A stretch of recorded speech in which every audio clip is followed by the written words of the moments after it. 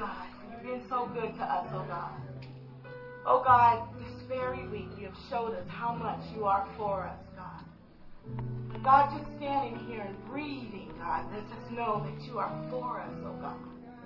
Oh God, having the activity of our limbs, being able to wave our hands, oh God, and to move back and forth. It just lets us know you're for us, oh God. For without you, God, we couldn't do anything, oh God. So God, we're just so thankful that you are for us, oh God. And God, no matter what we have done, no matter how we're looking at ourselves this morning, God, you have come to tell us that you are for us. For us. You've come to encourage us, God, in the fight that you are for us, oh God. And so, God, we receive that. We embrace that this morning, that you are for us, oh God. And every weak area will be strengthened in the name of Jesus, God. Every sick place will be made whole this morning in the name of Jesus. Every troubling mind, oh God, you will bring to peace in the name of Jesus. Because it's you, God. It is you that is for us, oh God. And God, we are so grateful, God. It's because of you that we breathe. We move. We have our being because of you, oh God. And God, just to know that you love us that much, oh God. Oh God, that you love us that much. God, that lifts our spirit right now in the name of Jesus. Father, I ask right now that you open the ears and the hearts of your people to receive your word, oh God. To receive your love, because that's what your word is, love. So, God, to receive your love this morning, God, that will encourage us, spur us on, oh God. Enable us to do the things that you have called us to do. Bless us this morning through your word. In Jesus' name, amen. Amen. Amen. You can be seated this morning. Amen. Hallelujah. Power surge. Hallelujah. Am I doing something?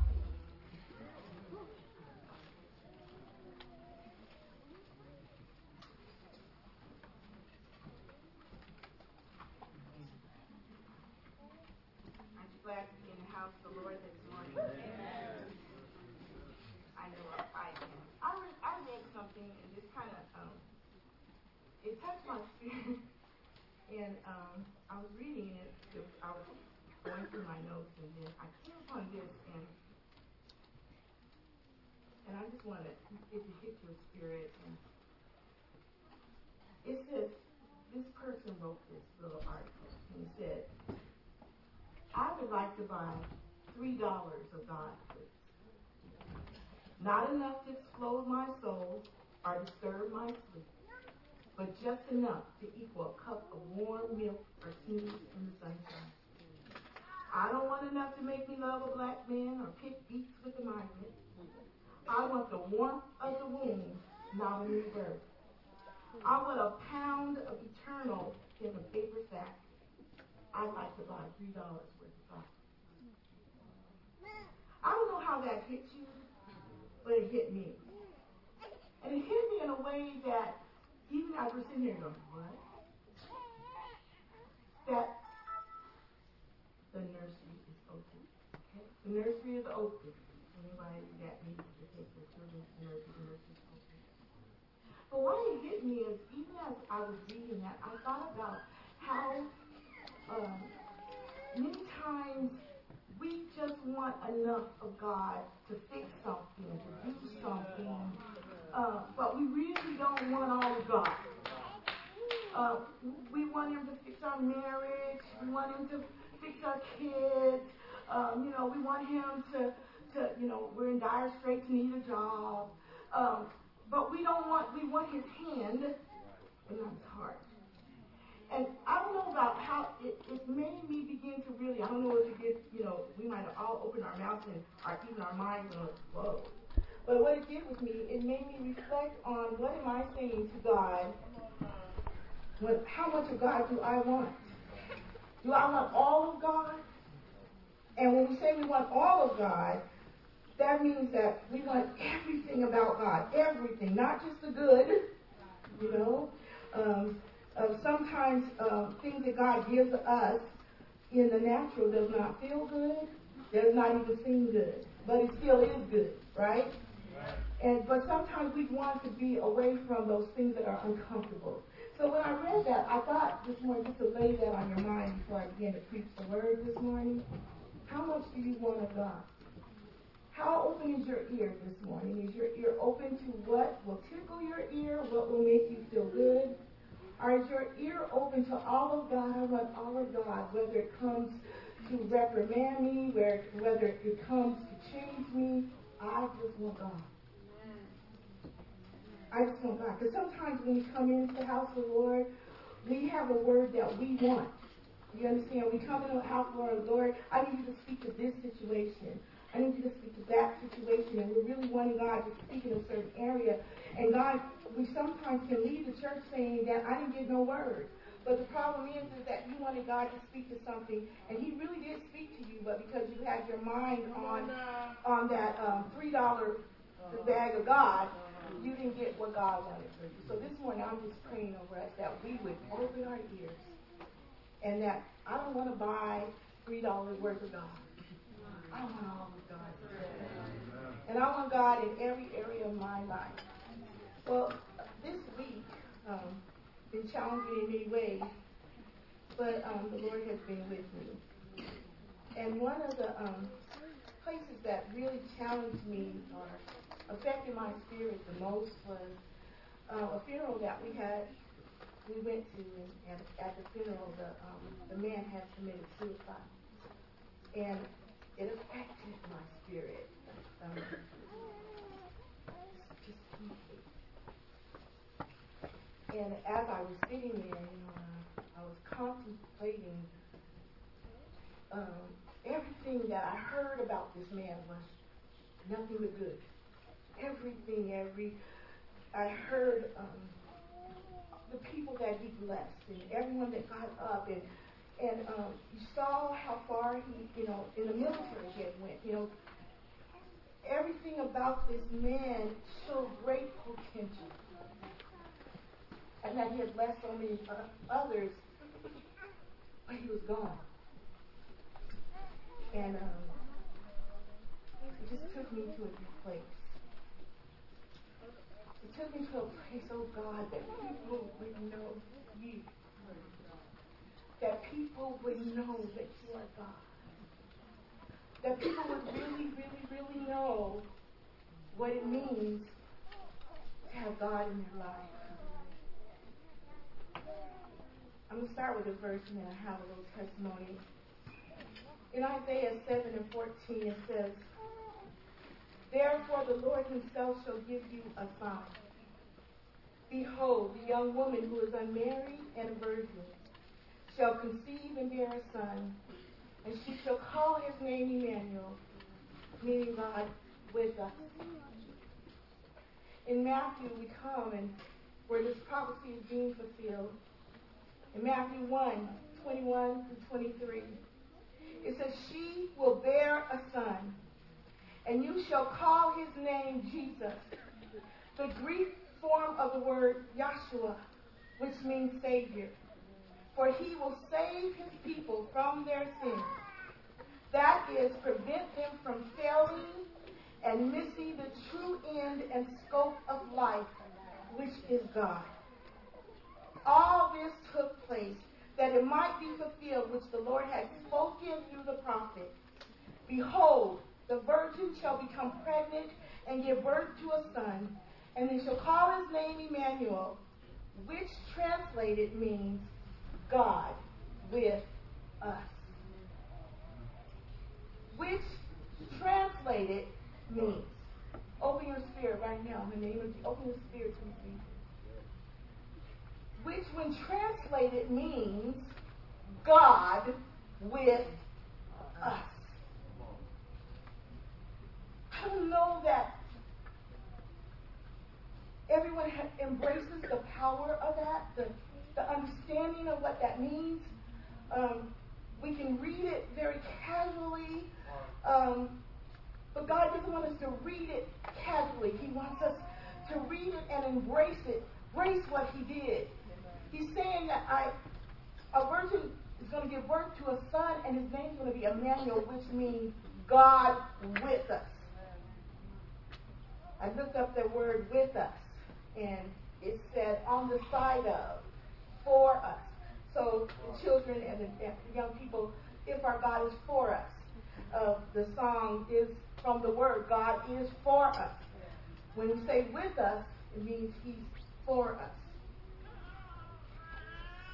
If everybody would understand the bigness of that, God with us everywhere we go, with us whatever we're doing, with us, he's with us, he's for us. And I began to think about this man again, and I began to think about the voice of despair, the voice that made him think there was no other way out. And why it affected me so deeply is because I've heard that voice. I remember as I was sitting there and I was thinking how the enemy wants to cut off destiny. He wants to cut off purpose. And his voice is very deceiving. I look back and it brought me back to a time in my life when I heard the voice of the enemy saying that death was better than life. And I remember thinking hearing a voice that says if you just die now, you won't have to go through any of these things anymore. You'll go live with Jesus. And all your troubles will be over. I was in high school when this happened, and I remembered the voice so clear. Edging me on to make me feel like life was so despairing, and I was such a disappointment to my parents. At that time, I was just going through so much stuff and feeling like I just couldn't do right.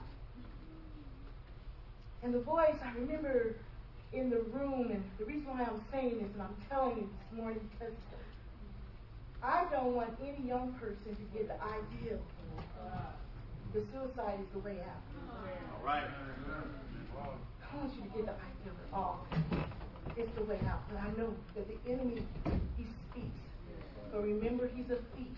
All right. And he comes to steal, kill, and destroy. Yeah.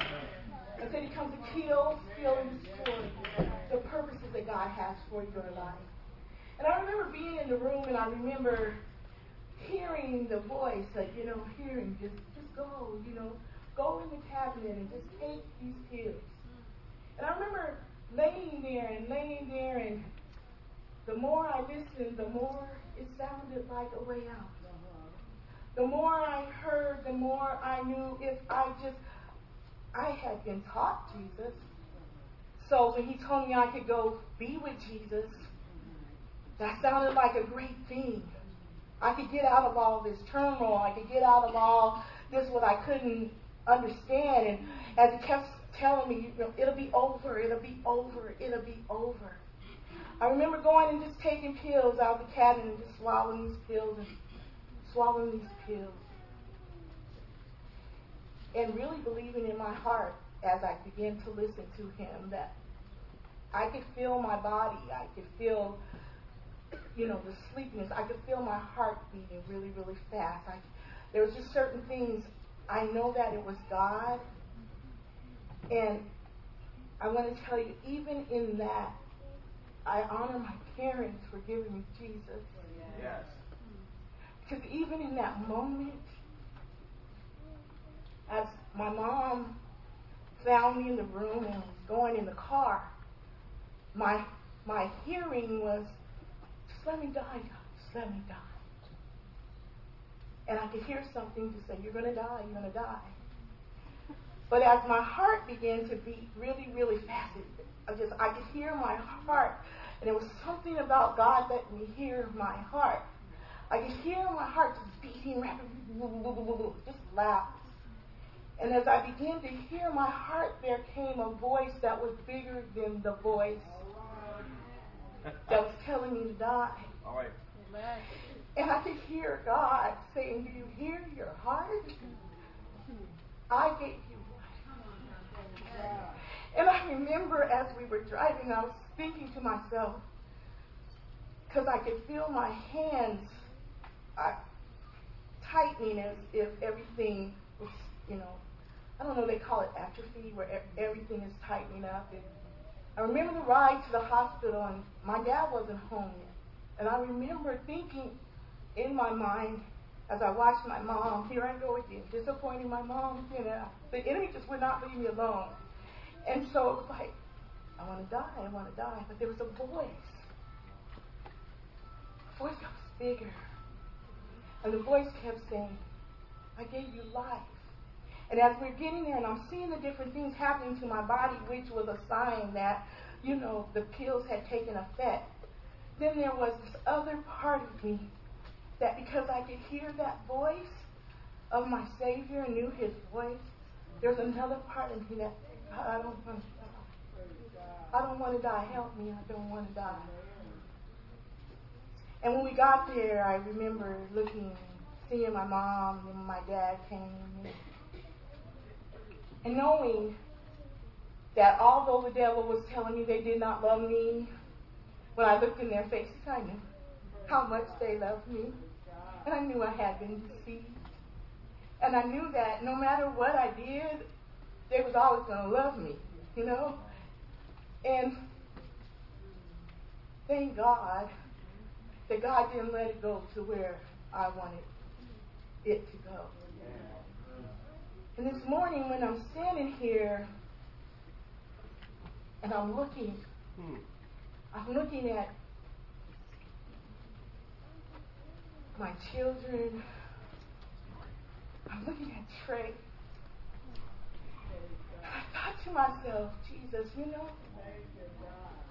if I had followed through, I would have never got to see what I've seen today. Come on. I would never have got to see my children stand up in God. All right. And then he lets me go on and see my grandchildren praising God. I mean, I don't know if it hits you like it hits me, but it hits me that the enemy would try to steal. I would not be here this morning, standing here in my purpose, in my destiny. I would not be here this morning in this place because I would have been gone, and the enemy would have made me believe that I was going to be with my Jesus. See, I don't want none of you guys to believe that. I don't want no kids to hear that voice. That voice is the voice of the deceiver. God gives life, and he's the one that takes it away.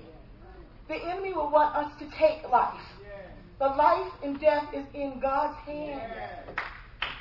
And so as I begin to think about this, man, it just overwhelmed me that the purpose of his life, he'd already touched so many people, but the purpose of his life had been cut off in a moment of despair. I don't know what he was thinking. I don't know what he was hearing. But I know this, he wasn't hearing God.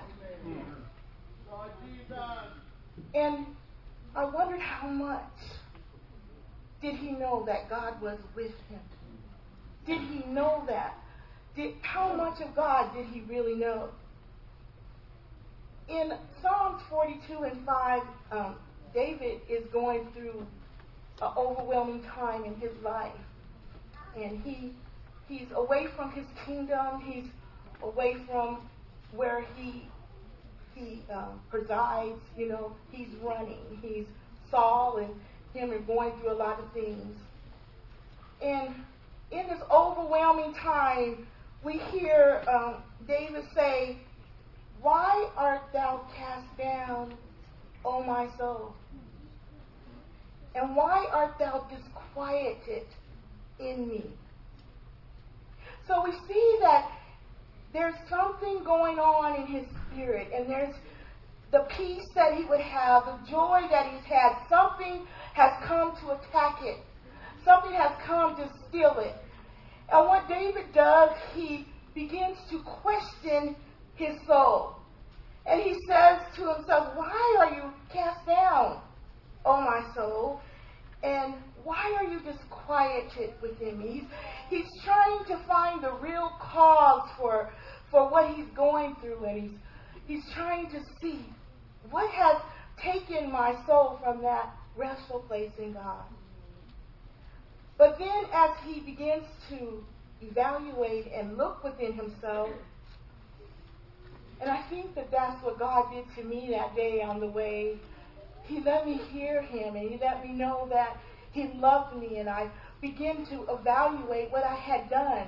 And even though I thought that it was too late, because I'd already took all the pills, I was going to need Jesus to do whatever, because I'd already done what I did. But there was enough faith in me to know that God loved me enough, that he was going to help me. And he did help me. And I remember as different nurses, and they're asking me questions, why you did this, and what's going wrong, and you're lucky. I wasn't lucky. How did God help for me? After he asked these questions, he comes back after evaluating his downcast soul. He speaks to his soul. And he says, hope thou in God. He tells his soul, hope thou in God. For I shall yet praise him for the help of his countenance. In Psalms 42:5 it says, why, in the Message, it says, why are you down in the dumps, dear soul? Why are you crying the blues? Fix my eyes on God. Soon I'll be praising again. He puts a smile on my face. He's my God. When I look at the scripture, God with us, my heart cry this morning is that we would understand that God is with us. That we would understand that God is for us. And that we would understand that he's for us not because we did anything or do anything. He's for us because he loves us. The enemy always comes through to make us feel like there's something we must do to get God's love. He comes and he makes us feel disappointed within ourselves when we fall, when we fail, when we're not up to par. He comes to make us feel like there's something that I need to do, or else he's going to be so disappointed in me and not love me. But God is love. God is love. God is love. Remember that? He just doesn't do love. He is, his very essence is love. And there's nothing that we can do that would stop him from loving us. And I want to get it through your heart today. There's nothing you can do, no matter what the voice of the enemy says, that stops God from loving you this morning. And he is for you. I said he is for you. He is for you. He is for you. You need to get that in your spirit and say, he's for me. He is for me. No matter who is against me. What the children say? If my God is for me, who can be against me? Because if God is for us, who can be against? And he is for us. He is for us. I was blessed the other night by this whole week has just been a blessing to let me constantly know that God is for me. But I was so blessed at the Juts Lighthouse Ball. You guys do not even know how you blessed me. You don't even know. I thought I was going to wail. And this morning, my name is Linda Jenkins, and I am not a fan. Oh, they blessed me so much. God blessed me. You guys weren't there, so you might not understand, but there are fans and there are followers. Fans, they have the facts about a person. They know about a person, but they're not intimate with that person. And this morning, because of the things that I went through in my life, that's just one thing, a great thing. I'm a follower because I know my God is for me. See, I know him in an intimate way because of the things that he has done in my life. I know him to love me in spite of me. Amen? I said, I know him to love me in spite of me. I mean, that makes me very, very, very, very, very happy. I don't know about you because there are times when I fail. There are times when I don't even like myself. But God loves me in spite of me. And that is the great good news that we have, that while we were yet sinners, and if we don't get intimate with him, the problem is if we don't get intimate with this word, we will not know how much God loves us. If we don't get intimate with this word, we don't know what the distance he went to save us. If we don't get intimate with this word. And what I'm so thankful for is in this word I found that God loved me while I was yet a sinner. You guys, young people, you need to get that in your scripture. While you weren't any good, while you were doing your thing, while you weren't giving him any attention, God loved you and died for you. See, that's an important thing that you have to get in your spirit. So when the enemy comes to tell you what you're not and how you have disappointed God, now look, what more? What more so? If God loved me while I was yet a sinner, how much more does he love me while I am striving? How much more does he love me while I'm striving to be everything that he wants me to be? If he loved me in my lowest estate, all right, how much more can he love me as I'm coming up in the Lord? And the thing is that I need you to get your ear to God's heart. I need you to get in the Word of God so you can know that God is for you. Sometimes you're looking at your circumstances. You're looking at your circumstances of birth. You're looking at if you had a mother and a father and all these things. He'll discount you and disqualify. I didn't have a dad. My mother wasn't around. My parents was alcoholics. They fought all the time. He'll try to disqualify your destiny. But I want you to understand that God loved you and all of your days were numbered before you were even thought of. And God wants you to know that he is for you. He's for you. This morning, even in the Spirit, the Lord, he began to let me know there are others, that I'm not just saying this morning. There are others that the voice has come and told you that suicide is the way out. But God says that I am the way, the truth, and the life. I am the way, the truth, and the life. I was reading, devastating things can happen in our lives, and we can think, well, if God is for us, then why is that happening? Why is this happening in my life?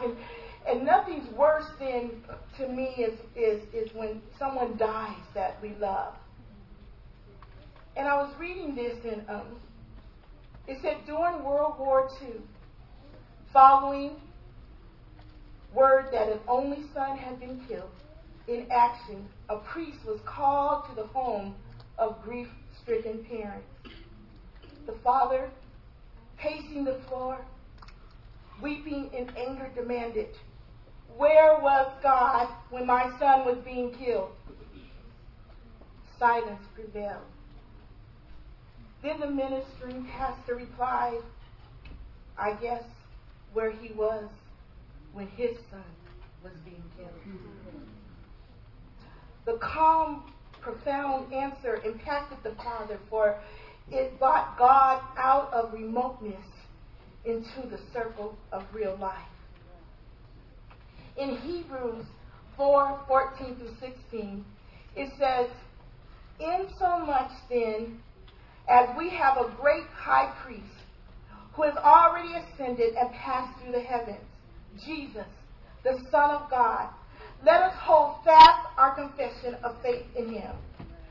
For we do not have a high priest who is unable to understand and sympathize and have shared feelings with our weaknesses and infirmities and liability to the assaults of temptation, but one who has been tempted in every respect as we are, yet without sinning.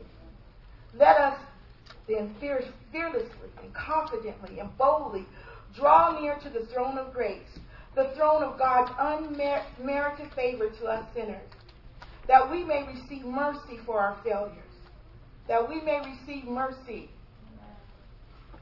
that we may receive mercy. When the devil's telling you to die, God says, draw close to his throne of grace that we might receive mercy for our failures. Amen. Mercy for wherever you're failing at, draw close to God. He is for you, and he will give you mercy for your failures. And find grace to help in good time for every need, appropriate help and well-timed help coming just when we need it. In the Message, it says this: now that we know what we have, now that we know, the main thing is now that we know. Do you know? Do you know this morning? Do you know? That's what's going to help you in the dark time. That's going to help you in your time when you're afraid. That's what's going to help you when your back is against the wall. You're going to have to know that you have Jesus, the high priest, with ready access to God. Let's not let it slip through our fingers. We don't have a priest who is out of touch with our reality. We don't have a priest that's out of touch with our reality. He's been through weakness and testing, experienced it all. So let's walk right up to him and get what he is so ready to give, to take the mercy and to accept the help. I love that. Take the mercy and accept the help. This is what God has for us in our time of trouble, in our time of weakness, in our time of failing. He has mercy and he has help. The enemy would try to distance us. And I do this morning, I want to talk about us coming in close. Because when you look in the Bible and Jesus, he began to talk, people were following him until there was something they didn't understand. And when there came to be something they didn't understand, they walked away. And I believe because there's times in the Bible that says there were followers that followed from afar. There's a danger, you guys, in following from afar. God doesn't want us to follow from afar. He wants us to get up close, because when the enemy can talk to you when you're far away, and you can begin to believe what he's saying because you're so far away. When we're up close in the body of believers, when we're up close, we get that sustaining from one another. Do you understand? We get strength from one another, but when we're far away, and Jesus had to ask his disciples as many walked away, he said, will you also go? All right. But they said, where will we go? Because they recognized who he was, that he was the life giver. Where else can we go? And so this morning, I'm telling you, there is no other God than our God. And our God is for us. Our God is for us. You know, sometimes we equate God to how people treat us. People can love us when we're lovable. Okay? When we're lovable. But when we start going through things or we start acting weird, people can pull back, right? But I'm telling you, God's with you when you're weird. Yes, it is. I've known at times in my life that I have felt so weird that I know that to me no one was understanding what I was going through or anything, but God was there. He was there. He was there. When I called on him, he was there. So it doesn't matter what you're going through. God is for you. Moms and dads, for our children to know God is for them. They got to know that we know that God is for us. And that means the way that we talk has to be, and the way that we walk, and the way that we go through our trials and our tribulations shows them that the person that we look to is God. Many times they can find that in that time we voice our disappointments, we voice our fears. And understand this, I don't mean, because we can say something just like David said. Many times in the scriptures, David, he would tell God what was going on. Where are you, God? My enemies are all camped around me. But every time you would read one of those scriptures, he comes back with his hope is in God. He would voice what's happening, but then he would remind his soul, God is my help. God is my very present help in the time of trouble. All the enemies can be camped around me, but God is. And our children need to know that. Our children need to know that no matter what we're going through, that we don't just voice despair, we don't just voice discouragement, but we come back and let our children know that, yes, this is a time I'm going through, but God is for me. God is with me, and He's going to bring me out a winner. Come on. At the finishing line. Right. I love the part that they said that Jesus, we don't have this high priest that he's out of touch with reality, because when Jesus came, there was times that Jesus was lonely. You know, just the time where before it was for Him to go to the cross. We can just see so much of what Jesus went through. First of all, we see that He had a team of men that He was pouring Himself into. And there was one that was a betrayer. Have you ever been betrayed? Jesus has been betrayed. Right. Jesus has been betrayed to the fact that the man came up and gave him a kiss to point out to those that wanted him that he was Jesus.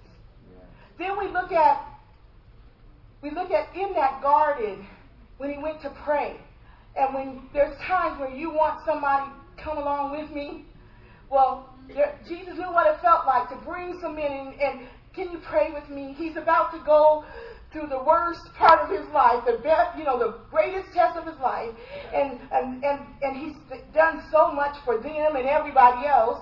But there have been times in your life when you've done things for people, but when it's time for you to need the help or the strength, there's nobody there. And you wonder within yourself, what's going on? I've done this, I've helped this, where's everybody? And Jesus knew exactly what that felt like, because when He went to pray, He had to come back and say, can't you just pray with me for 1 hour? And He would go back and come back and they're still asleep.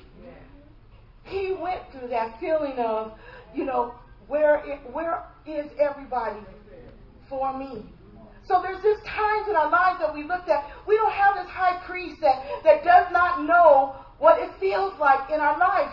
And that, sometimes the enemy makes us forget that. But we have a high priest that knows when we're lonely. He knows when we're forgotten. He knows all about that because He went through all that.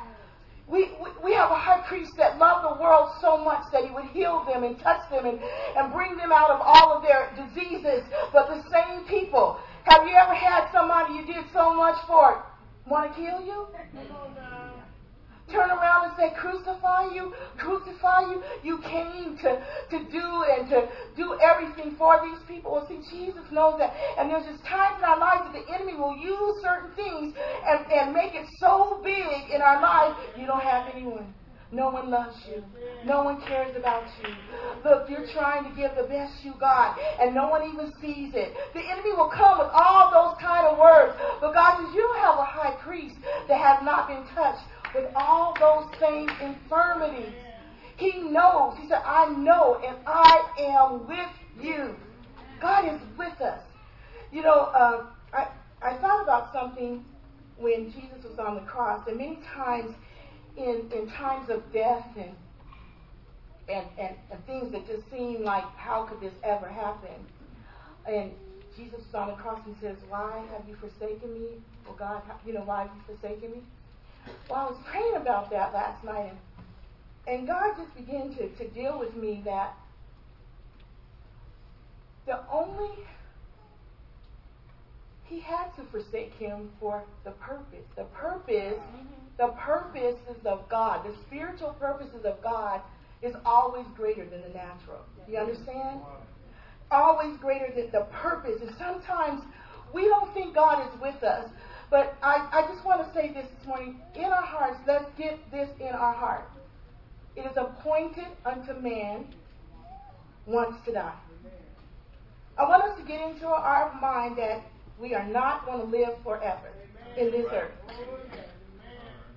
We're not going to live forever. Can everybody get that in our mind? Because, see, that's the first thing that the enemy comes up with. When someone dies, we go, God, where were you? What's going on? How could you let this happen? But all of us are going to die. Okay? Unless the Lord raptures us out of here, all of us are going to die. We have an appointment with death. We were not, because of sin, we are not to live here forever. And the older you get, I don't know if anybody can agree with me, but the older you get, the more you're looking for that time to live with Christ. The older you get, I don't know nobody that wants to be walking around the earth at 150 years old in this day and time. Why? Because sin is rampant in this, and why we got diseases and sickness and our bodies creaking. Because this is not the body that we were made to stay in, okay? This is not the body that we were made to stay in. We got to release this body to get the immortality, the one that God has for us. This body has to go, all right? And so in our mind, we have to come to a place of believing that God is with us. There are times where God has shown me that when I was working in the nursing home, and when I was working in the nursing home, I would go in and patients would be, different things. I remember this one man, and he had a trach in his throat, and every so often the trach would get clogged with blood, and you would just hear him just gurgle, gurgle, gurgle, and they would rush into the room and try to unclog the trach. But it was a horrendous experience for him. It's not a comforting thing to do to him. And I remember this man, one day he just looked at his wife and said, why would you just let me go?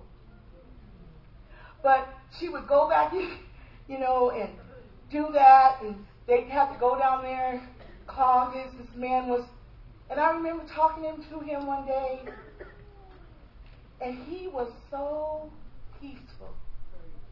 And he would say, Linda, do you see the flowers?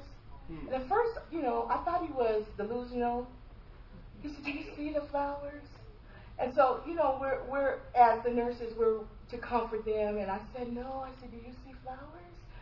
And then he says, I see flowers. And he says, I see Jesus. And I just want to go. He said, I just want to go. There was such a peace on the man. Because, see, when I say that, I watch some of you like, oh, no, don't say that. But do you remember Paul? Paul knew. He said, I fought a good fight. I kept the faith. I finished my course. He said, there was not a struggling about death. When we know God is for us, we're scared of death when we don't understand that God is for us. But when we know God is for us, and we know that it's just a transition. It's a transition to a better living, to a better place, to a better being, okay? And so we're not afraid of death. But when we're afraid of death, the very thought of death, it seems like it's a terrible thing. Because remember this, saints of God. God lets us know that we just go to sleep. Oh my God, we just go to sleep. Now, see, the enemy deceived me with that little one. So I don't want you young people to hear that voice that says, just take these pills and you're just going to go to sleep. You're just going to go to sleep. That's not the sleep that God's talking about, you taking your life. It's when God's time and His purpose for your life and your destiny, you can say just like Paul, I fought a good fight. I kept the faith. Don't you want to have that knowing? I don't want to be guessing. Okay? I just love the fact that he knew, I finished my course. I've done what I'm supposed to. Some of us are still wondering what we're supposed to do. And while we're still wondering, the enemy's telling us to take a sleep, and we don't even know what we was created for or what our purpose is for. But he knew what his purpose was, and he knew that he had came and he had done it, and I've kept the faith. I finished my course, and I'm ready to go. That's what God wants us to know. That he's that type of God that brings assurance into our spirit that we have done what we've been created for. Every single person that's in here, you are not just created to come and sit in these pews. All right. All right. You are not created just to say praise the Lord and hallelujah among your sisters and brothers in the Lord. But God had a purpose for us. He had a great commission. And what God was telling me that while we keep wondering who he is, and while we keep doubting who he is, we're missing out on doing what we've been called to do. In Matthew, he tells us and gives us a great commission, and that is, go ye therefore and teach all nations, baptizing them in the name of the Father, Son, and Holy Spirit. And then he tells us that's the great commission. That's what we're all called to do. We're not called to just sit in here. We're not called just to look at one another. We're not called just to dance and sing in this place. Although those are wonderful things, and they lift our spirit. But once we're lifted, what we're going to do? God, there's a purpose once we're lifted. There's a purpose once we're encouraged. There's a purpose once we know, and that is to get out and to bring the good news to a world that does not know Jesus Christ. But the problem why the world still does not know Jesus Christ is because we don't know him fully. And because we don't know him fully, we can't get on with the Father's business, because we are still trying to figure out, are you for me? Are you with me? Are you mad at me? Did you leave me? We're still doubting him and questioning him, coming back into the house of the Lord one more time, raising our hands up, God, where are you in this situation? Instead of knowing who he is, that he is for us, so that we can go tell a lost world, a dying world that's stuck in darkness, we can come and bring light to them so that they don't want to hang themselves, shoot themselves, because there's a hope in our God. Yes. But saints, we got to get to a place that we know him for ourselves. We know him in the fullness. We don't define him by what we're going through. He doesn't lose power because our circumstance is great. He doesn't lose who he is because we don't understand what we're going through. He is God, and he is for us. If every time he can kick us out of the ballpark by just putting a trial on us, or tribulation in our life, and kick us out again, and we're back at the altar, and we're back crying for ourselves. Remember this, I don't devalue what anyone's going through. But can I say this? Sometimes we're cradling our stuff so much. We're rocking our stuff so much. People are dying all around us because we just won't give up to God, surrender to God, and say, God, I know that you're for me. Remember the same trials? God said he reigns on the just and he reigns on the unjust.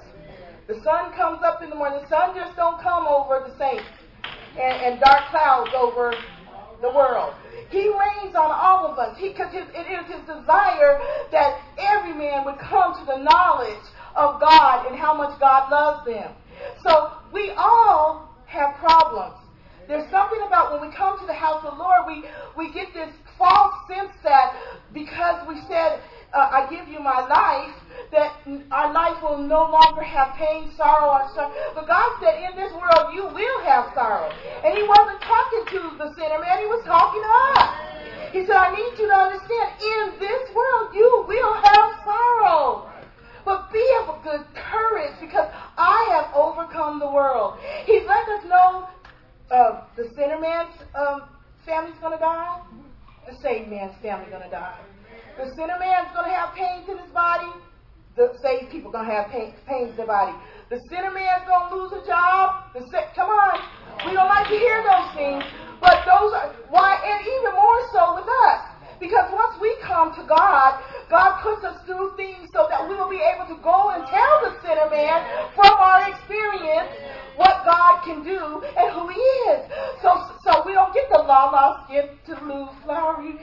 Sometimes we get attacked in our marriage because there's a marriage out there that doesn't know God. And you get attacked in your marriage because you're believing in God. And you get to see what God is doing. So now you're the ambassador that walks out of here and you say, God is for you. Because I'll tell you what, the enemy came against my marriage. We were about to be divorced. But God has given us a lot of but God situations. I'm telling you, that's what He gives us, a lot of but God situations in our life that we try to squirm from, and we try to say, God, this is not fair. Where are you? But you've been called to be an ambassador for the Lord. You've been called to be a representative of His grace, His mercy, His goodness, His power, His might. And in all those things, we're going to be tested in all those things. Like I said, tried in the fire, coming out pure gold, so that when we go out there, we can truly say, God is for us. God is for us. How do you know anybody's for you if the only time they're for you is all you got is good stuff going on?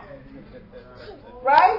How do we really know if they're really for us? If everything about me and you is hooked up and there's no trouble, there's no bad time, there's no betrayal time, there's no, how do I really know that you're for me until in the darkest hour when I'm feeling crazy and I'm out of pocket and I'm not the person that you thought I'd be, you were yet there for me.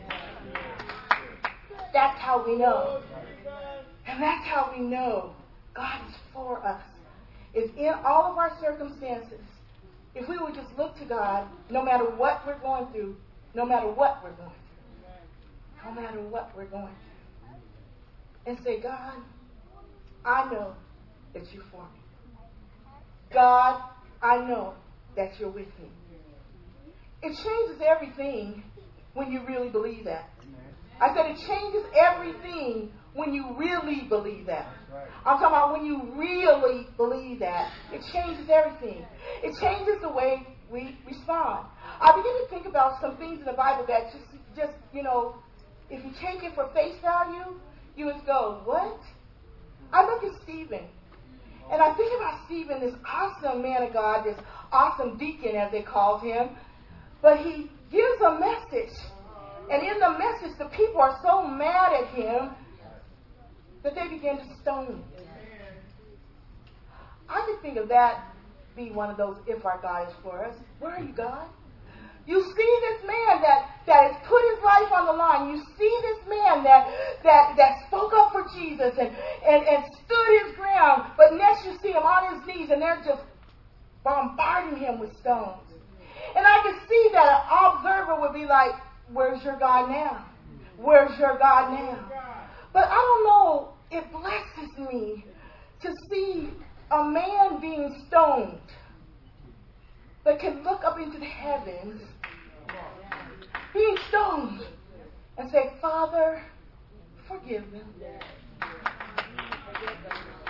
We look at the stoning, and that's why we don't see God. Look at the response, and that's where you see God. That's where you see God.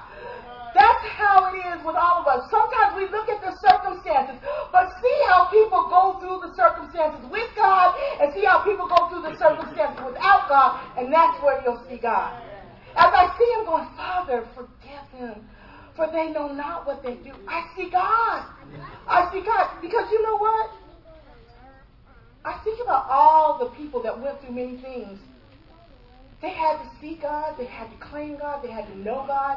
Because otherwise, their response would be different. Can you imagine if Stephen didn't have any faith in God? He said the message, but when it came time for stoning, he got scared. He was fearful, and he started saying, no, I take it back. He said, I didn't mean that. His faith in God would have been a mockery, right? Come on. But in that he stayed the course. We were in our women's word the other day. One of the young ladies, I don't know if she's here, Micah, was telling us about over in the difference over in these countries that they have to go fight. And the heart, sometimes God has to change your heart toward these people because there's bombings and stuff. And she was telling us how she was walking and just not even far away from her, they had bombs. And how this made her, hate the people. Oh, why am I here? Why am I doing this? But I thought to myself, God was for you. He's for us in the most devastating situation. And do you know that I believe that when we die, He's still for us. Right. Do you believe that? I believe that when we die, He's still for us. He's for us because that's a part of His plan. That's the tragedies and things that we think are so bad, God uses them to bring about good.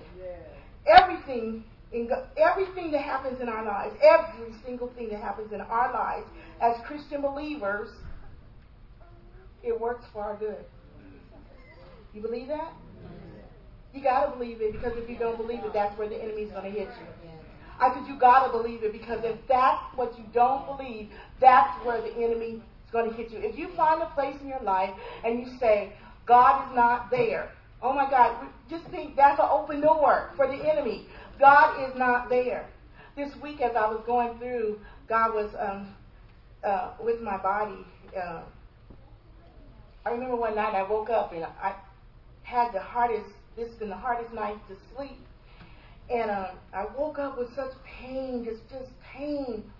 And it's so funny sometimes how we want this natural person, And so I wanted Pastor David to wake up, because I'm in pain, And do something. Just do something. Can you just do something to get me out of this pain? But as I was sitting there, on the side of the bed, and I'm just sitting there on the side of the bed, and I'm just crying, and all of a sudden, God is for me. God is for me. It's just like when stuff happens to us that hurts, we almost forget God is for me. Because this situation makes us equate that God's not. We define the situation that God's not here. And so as I began to sit there, I thought one more night of no sleep. That was the enemy will work you. That's what he does. He works you and works you and works you. And until you come to your senses and say, God is for me, God is with me, we're allowing the enemy to continue to work. And so before I went to bed, I was like, God, please let me get some sleep tonight. I don't want one more night where I can't sleep. And then when I wake up in the middle of the night, because the pain in my arm will wake me up, I'm just kicking, I'm mad, I want to sleep, God, I just want to sleep. And then I just sat on, when Pastor David's not hearing this, he's just sleeping really peacefully. And so as I'm sitting on the side of the bed, I hear God say, I'm for you. I'm for you. This may be hurting you, but I'm for you. And as soon as I got that into my spirit, you're for me, God. You're right here with me, God. You know what I'm going through, God. You have promised that you will put no more on me than I'm able to bear, God. God, you are with me. God, continue to be. I can find this peace just coming over my spirit. Now, I'm telling you, the pain did not leave, but the peace came.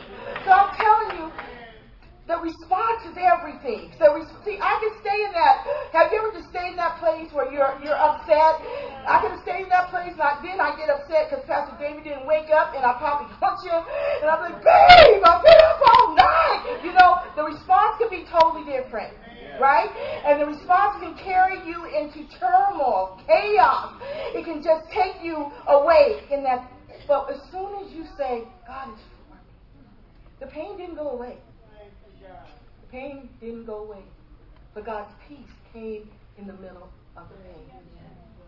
And I found myself just sitting there and beginning to pray and beginning to build myself up, the things that God has said to do. And I found myself being able to get back in the bed, lay down, get some rest. The minute you forget that God is for you, you've opened the door to the enemy. When you open to the door to the enemy, you guys don't play with opening the door to the enemy. Young people, don't play with opening the door. Because once he gets your ear, okay, once he gets your attention, it's been the same thing from the beginning. He got Eve's attention. He got her ear. He got her to talk back to him.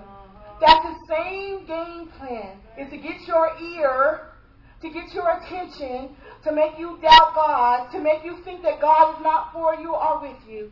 And once he does that in your life, then he has an open door to come into your life.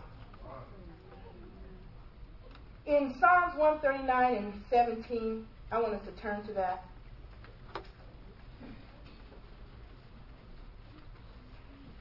Somebody may not even understand this morning because you never went there. I've had people tell me, I just can't understand why someone would want to take their life. It just doesn't make any sense. Nothing that we do that the devil tells us to do makes sense. Nothing that we do. He will not let us hear sense, you know. Psalms 139, is everybody there? Amen. This tells of a God that knows us. This tells young people of a God that knows you, that loves you, and is there for you. It says, "O Lord, you have searched me and known me. You know my sitting down. You know my rising up. You understand my thought afar off. You comprehend my path and my lying down, and are acquainted with all my ways. For there is no word on my tongue, but behold, O Lord, you know it altogether. You have hedged me behind and before, and laid your hand upon me. Such knowledge is too wonderful for me. It is high. I cannot attain it. Where can I go from your spirit? And where can I flee from your presence? If I ascend into heaven, you are there. If I make my bed in hell, behold, you are there. If I take the wings of the morning and dwell in the uttermost parts of the sea, even there your hand shall lead me, and your right hand shall hold me. If I say, surely the darkness shall fall on me, even the night shall be light about me.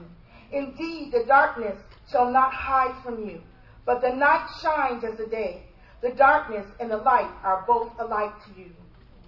For you formed my inward parts." Parents, I always think this scripture right here is something that we should bring to our children's attention and get into their spirits. For you formed, for God formed my inward parts. You covered me in my mother's womb. I will praise you, for I am fearfully and wonderfully made. Marvelous are your works, and that my soul knows very well. My frame was not hidden from you when I was made in secret, and skillfully wrought in the lowest part of the earth.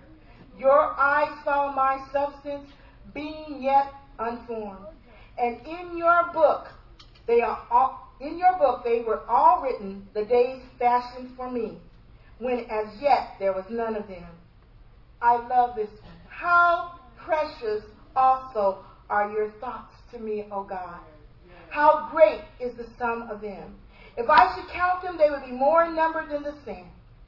When I awake, I am still with you. I want you to understand that God loved you. You are here because God loves you. He loves you, and He is with you, and He is for you. He's for you in the valley, and I want to say on the mountain, but why I want to say He's for you in the valley, and He's for you in the mountain. Sometimes on the mountaintops, we forget, because everything's happy, happy, joy, joy.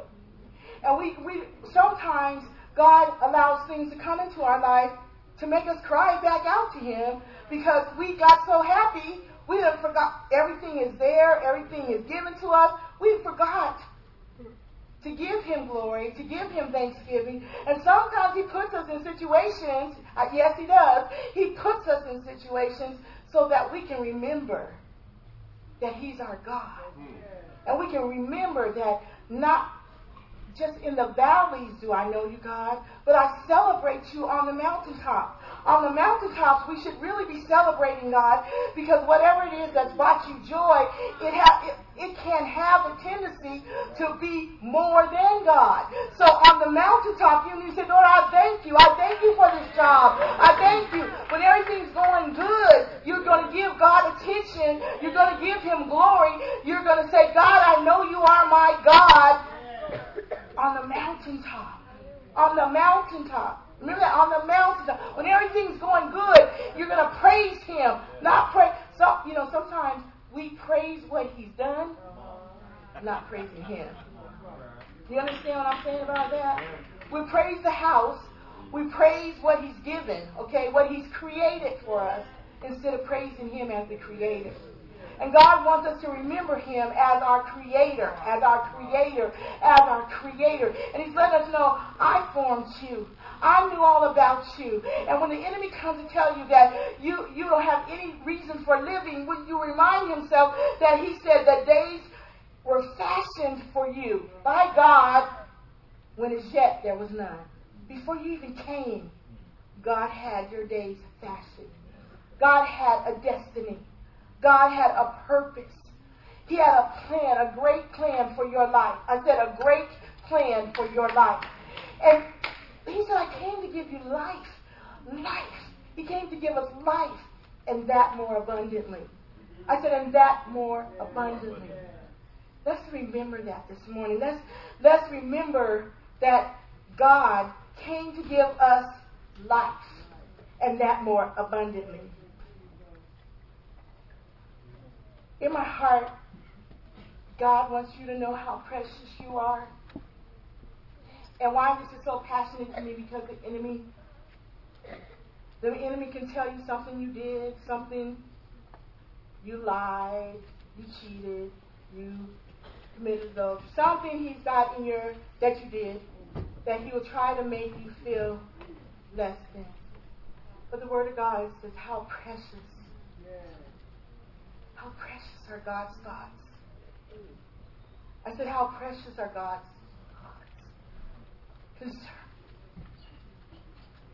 How precious are God's thoughts concerning you.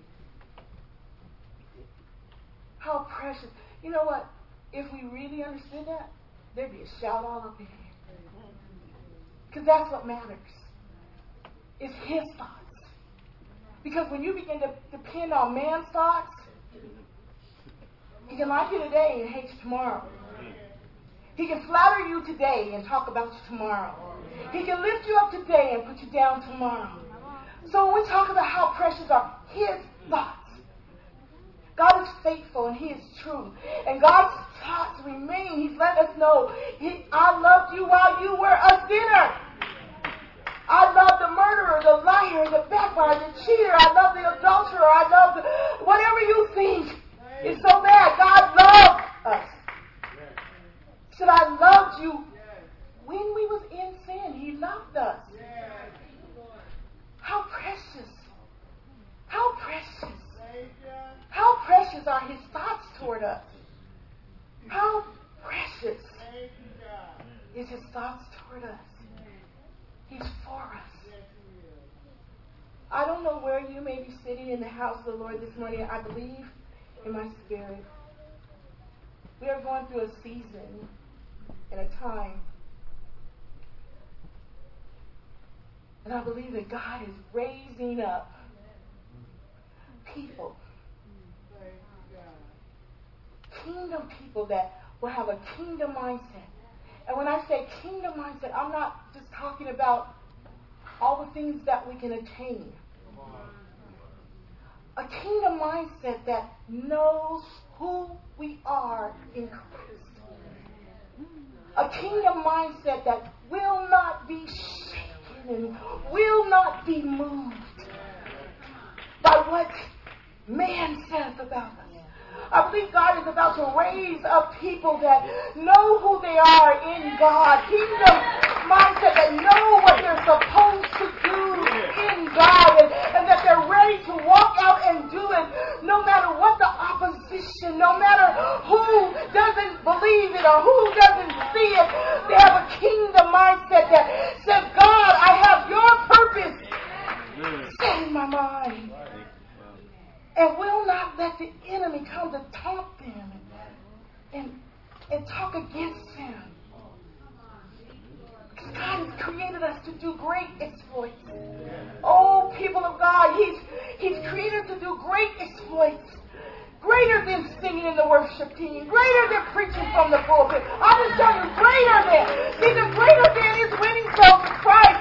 The greater than is bringing souls to Jesus. I can preach all day, but if no soul comes, come on. You can sing all day. And we can just be singing to each other. But there's got to come a day that we get into the Father's business. There's got to come a day that we are so through with being scared, and we're so through with not knowing who we are, and we are so through of being tricked by the enemy that we walk out of this door and we're ready. We're ready to be sent. We're ready to go. We're ready. God, where is that person? You know, the other day, we was at my granddaughter, DJ's daughter's birthday. And the Lord really impacted me. This is a family, you know, that I haven't met. I just met and met the mom, the dad, and all of them were there. See, sometimes we forget why we're here. And this man did something that just blessed me, but God just kept impacting my heart. So, you know, when you don't know people and, you know, you don't know them, okay? And so we're there really to celebrate our granddaughter, but we don't really know the people, okay? So, you know how when you, as people, this natural tendency is when we don't know people, we kind of, you know, we kind of draw back or, you know, we don't really engage. But the Lord said something to me that I want to tell you. So we went through the party and, you know, hi, how you doing? Hey, that kind of thing, okay? The family was all over here. And I was more thinking about, you know, I don't know them, you know, and kind of observing them. So the party begins to end. And this came in my mind because the man, the grandfather, he walks, you know, like we're at one side of the table and they're over here with all the presents. So he walks up to Pastor David.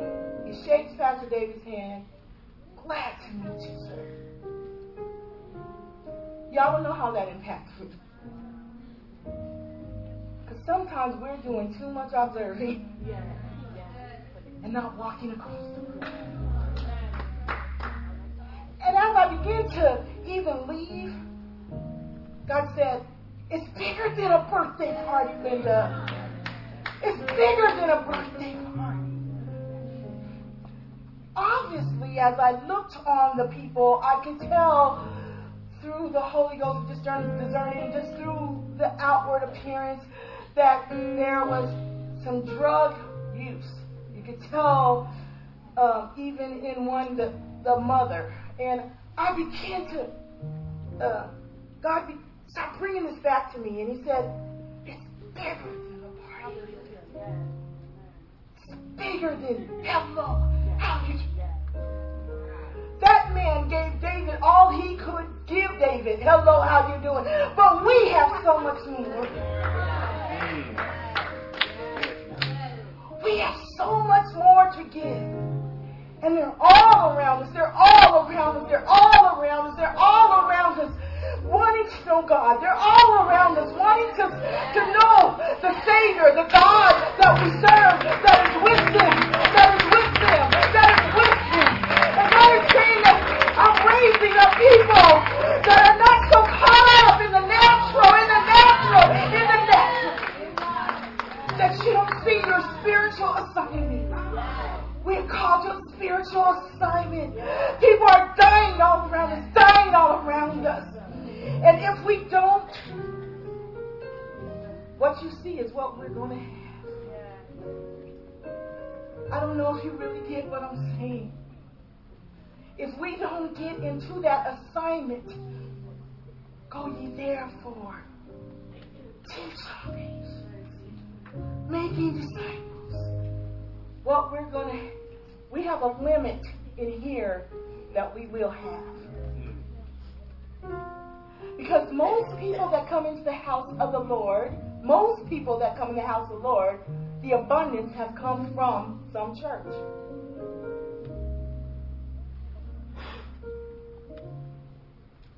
Very few really lost. God told me why we don't get lost. It's because we're not on our assignment.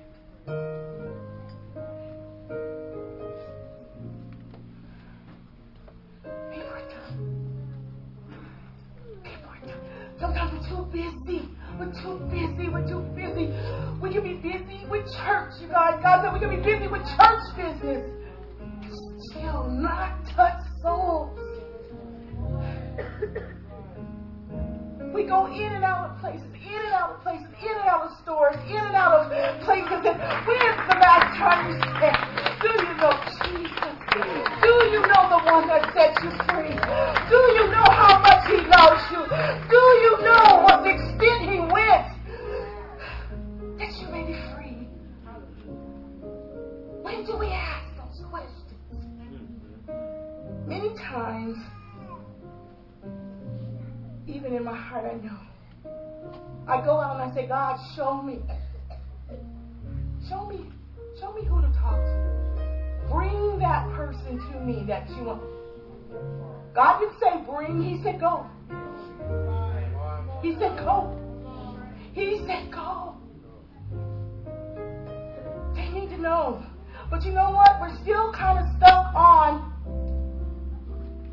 is God for me? Is God for me? I need a job. I need some food. I need some money. I need this. I need that. I need my wife. I need my husband. I need. And God said, get up off that knee, because I told you I would supply your every need.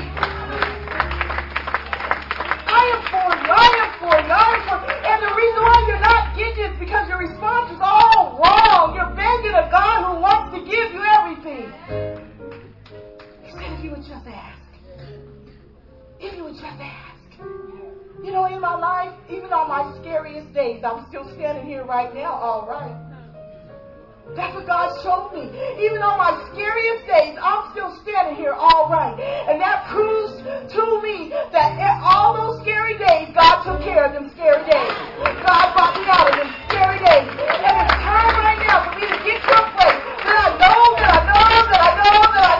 that God is for me. Get on about my Father's business. People need the Lord, you guys. People need the Lord. Even as I got in my car, I just felt this total conviction in my spirit. You know, I mean, one of the girls, she was just so sweet. You know, she came up and she was talking to me. And sometimes, you know what, we're waiting. I don't know what we're waiting for. People come and talk to you about what they want to talk to you about. You know, but we're kind of like waiting for this inroad to talk about Jesus. But people are talking to you about what they want to talk about. They're talking about hair, clothes, their boyfriend, what happened last night. You're just standing there, and now it's your turn to talk. What are you going to say? What are you going to leave them with? Our God is an awesome God. Do you know God told me in every conversation, we need to learn how to inject Jesus. In every conversation. When we walk away and we don't say nothing to people about Jesus, you guys, and this is not a beat you up thing, because remember, God is still for us. That's why this message is coming, because He's for us. He just wants to show us that people need the Lord. And He's saying, come on, church.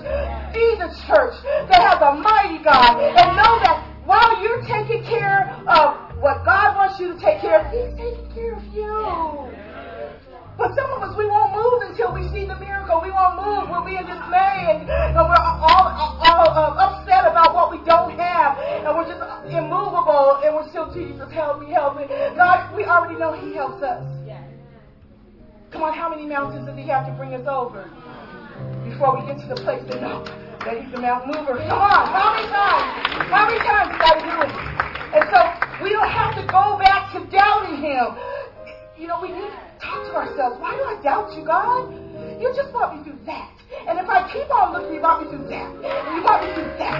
And you why? If I'm doubting you, and you know that the enemy wants us to be in that valley of indecision, of doubt, of fear, because he knows that we're mighty warriors. He knows what our purpose is. He knows that God has us to be His ambassadors and representatives in the earth. And He knows that we will for one moment just get our mind to the point that God is for us, and we get the revelation of what that means. Through whatever I'm going through, God is for us. We will walk out. And we're going to tell somebody, God's for you. God's for you. God's for you. But we got to get up off ourselves, God. We got to get up off our knees. God is for us. He's with us. Yea, though I walk through the valley of the shadow of death, I will fear no evil. For thou art with me. Not poetic. Truth. Thou art with me. Let's stop waiting for the perfect time. You know, you can wait for a perfect time and that time never comes. Stop waiting for a perfect time to tell people about Jesus. You know, I was thinking about the man that I said, Jesus, if in my heart I would want to say that if He was anywhere around me, that I would have let Him know that His hope can be in you. In my heart, I want to believe that.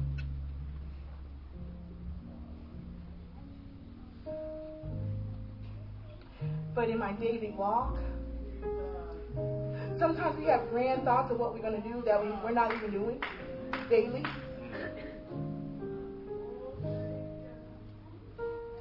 There's somebody around you.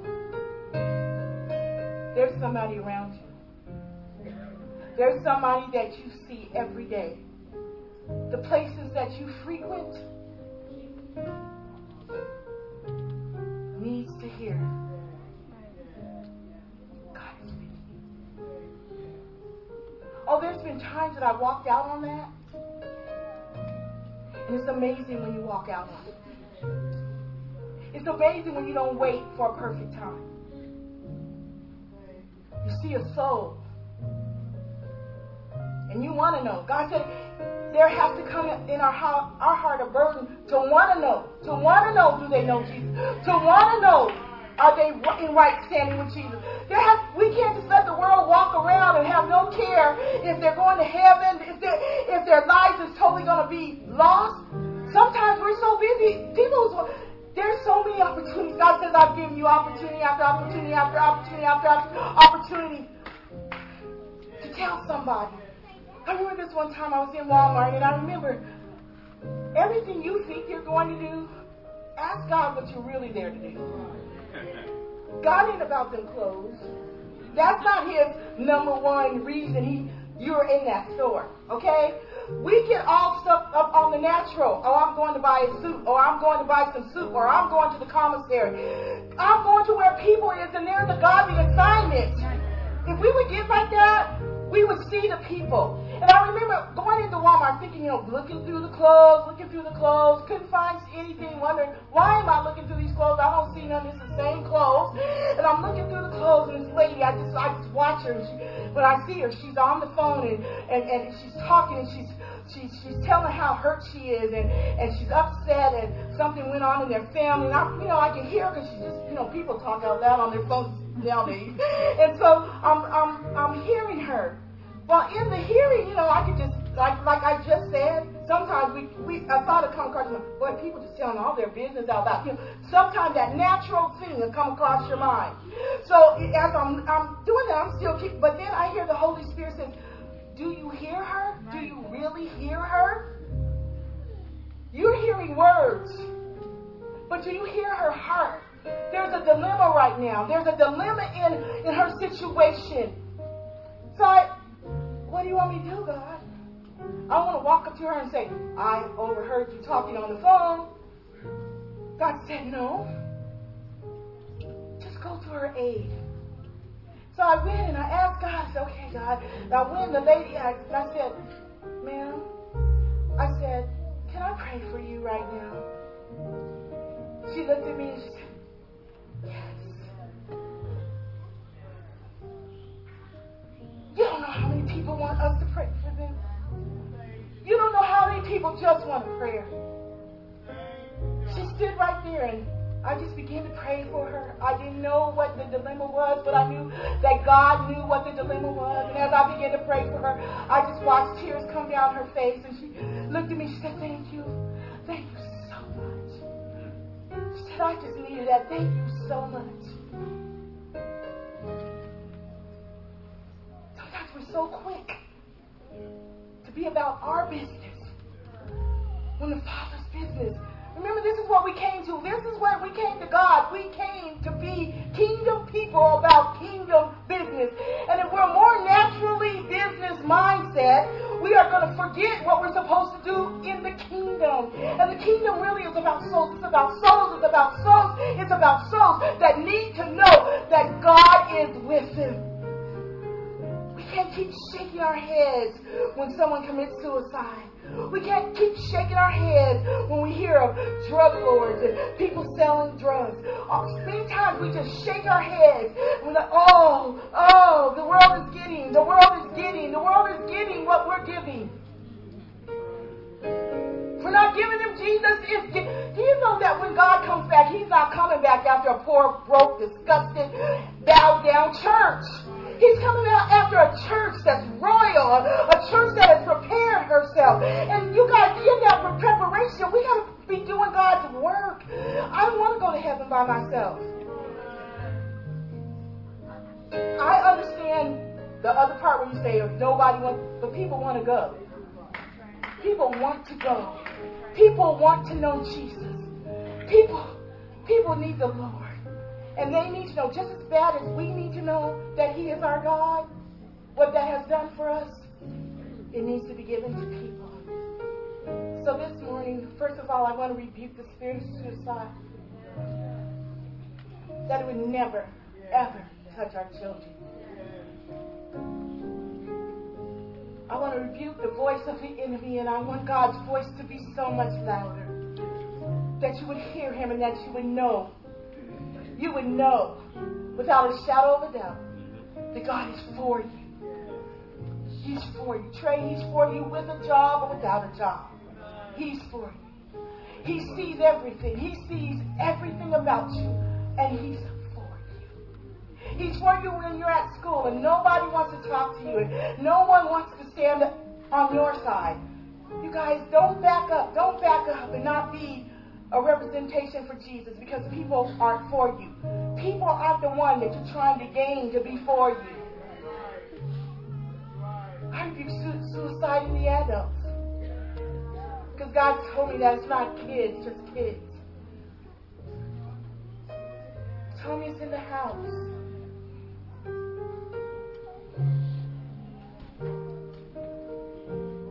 There is no trial, no tribulation, nothing that you're going through that God is not with you. I just want the children to come up, especially our teens.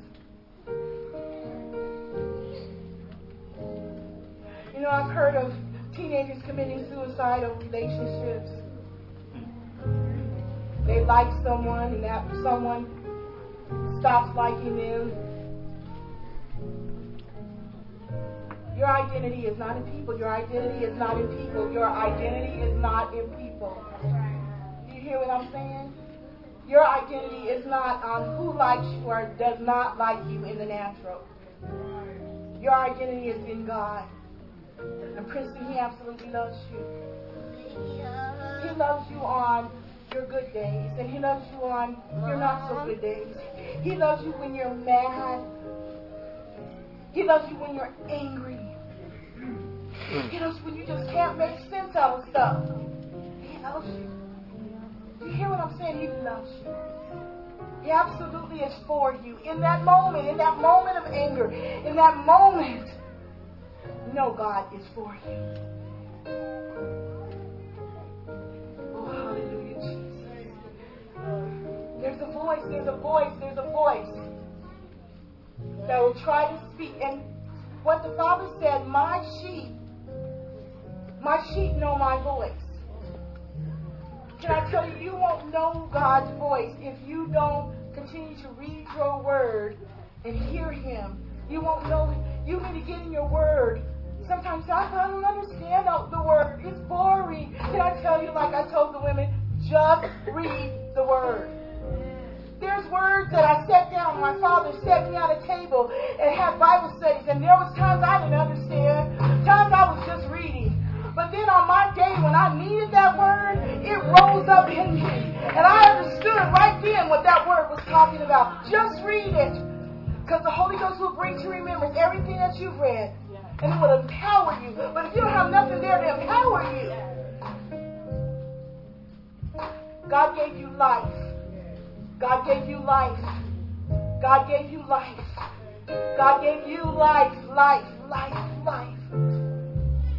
And don't you let any circumstance, there's nothing in this world, I don't care what it is, there's nothing in this world that the enemy can come to you and tell you that life is not worth living. I don't know all that you're going to be, but standing in front of me is great destiny. Standing in front of me is so much purpose. So much purpose, so much destiny. So much impact on the world that we live. And the enemy would want to cut you off before you get to be that. And just thinking, this is how it is. The enemy, he's like, oh no, I know that one. I know her parents. They brought her to church. They've given her God. I know she's going to make an impact. So I'm going to have to go in there and tear all that stuff down. But you guys have an answer to it. I want y'all to say this. God is for me. Now I want you to say it like, you know what? The devil stepped up to your face and he said that you weren't worth nothing. And I want you to say it like you would say it to him. How are you going to say it? That's kind of quiet, y'all. I'm going to tell you, the devil, he's bold. You got to be bolder. God is for me. Come on, let's say it. Come on. God is for me. Now this morning I'm having you say it, but I need you to know it. I need you to get into a relationship with Jesus Christ. It's far past coming to church. It's far past coming to church. After church, you need to go home and have a time of reading God's Word and hearing what He has to say to you, because God is for you. God is for you. Parents, you may not understand this morning, but I feel like we're at crossroads. I feel like some of you this morning don't realize that God has this destined for this day because of a reason. There's a reason. Sometimes we think we know our children, or we think we know what our children will or will not do. And under great circumstances, we can be right, but under the circumstances when they're vulnerable and the enemy comes against their minds,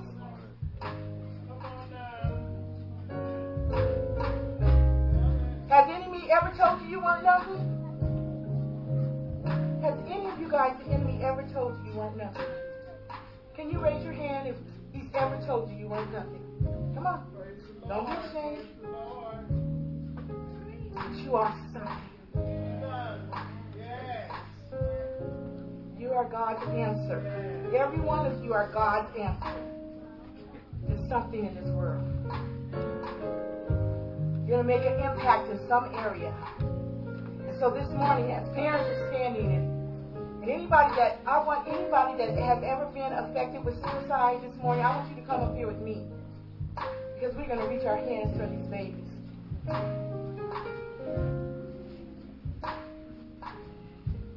Come up on this stage. People don't realize that this isn't it. Some people say, I don't know, but it's real. Thank you, God. Thank you, God. God is for you. God is for you. God is for you. God is for you. And you know what? Even as you're onlooking, you might can't even understand it. I love myself too much to do that. I'm just telling you right now, don't think that you're stronger than you ought to think. It's only by the grace of God. Thank you, God. Thank you, God. Thank you, God. Thank you, God. Hallelujah. Thank you, God. Thank you, God. Oh, Jesus. You know, I need what I need right here. Okay, Jules. Okay, is that overcome or is that still something that's happening in your life? I need you down here, okay? If you're still going through it as an adult, then you stand down here, okay? I need those that have found out what the enemy can do. In the name of Jesus. Now I want us to put our hands toward our children. Today I would ask the children who have, but I know that some of you parents you're not ready for it right now. But God knows. Children, God knows where your heart is gone, and God knows where your mind is gone, and He is called for this time so that you can be healed in that area.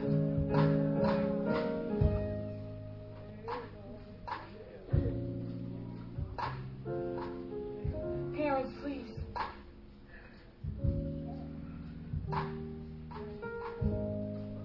Hallelujah, Jesus. Hallelujah, Lord. Oh, Father, in the name of Jesus, God, this morning, God, we've heard you tell us, God, that you are for us. You are God with us. And God, in this message this morning, I pray, God, that the hearing ear and the heart would receive it right now in the name of Jesus. Father, that we would be forearmed and prepared for the darts of the enemy, oh God, that comes to strip us of our knowing in you, oh God. God, I pray for these young people that are standing here, God, and God, even as looking upon some of them, God, that have been so attacked in this area, God, thanking you for your mercy, thanking you for your grace, that they are yet standing here, oh God. Father, I even know that there are some that have had tears, oh God, tears that have made the suggestion, oh God, of committing suicide, oh God. And God, I just pray that this message gives them something to counteract that, to be able to even speak into their peers' heart, oh God. Father, that they would not be soothed away by the sullenness of the enemy, oh God. But God, that they will know that you are for them. You are with them. Oh God, you are with them, God. God, I pray over their minds and their hearts, God. Oh God, I pray, God, in the name of Jesus, that whatever they're going through, oh God, whatever fear there is, whatever disappointment there is, whatever, God, discouraged there is in their life, oh God, God, that they can look to you, oh God. Oh God, maybe they feel like they can't talk to mama. Maybe they feel like they can't talk to daddy. God, let them know that they can talk to you. That's our whole job, is to point them to you, God. And God, we point them to you today that loves them all day, every day, good, bad, ugly, God. You love them. What can separate them from the love of God? Father, you said nothing. You said nothing that go into their spirit like concrete, oh God. that nothing they can do or say would separate them from your love. Oh, Father, we as parents sometimes, we have said things and been disappointed. And said things that seems like we're done with them. Well, help us, God. Help us to articulate more clearly to them, God, your love. Help us to articulate to them more clearly, God, that we are with them. We may be disappointed, but we are yet with them, oh God.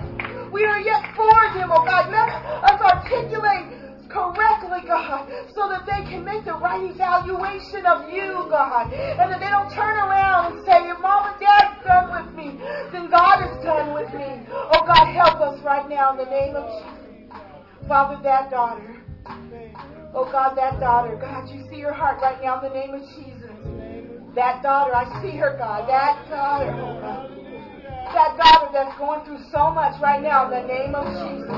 Oh, Father, right now, she doesn't know what to say. She doesn't know what to do. She doesn't know who to tell, God. But right now, break it over her life, God, that she can tell you.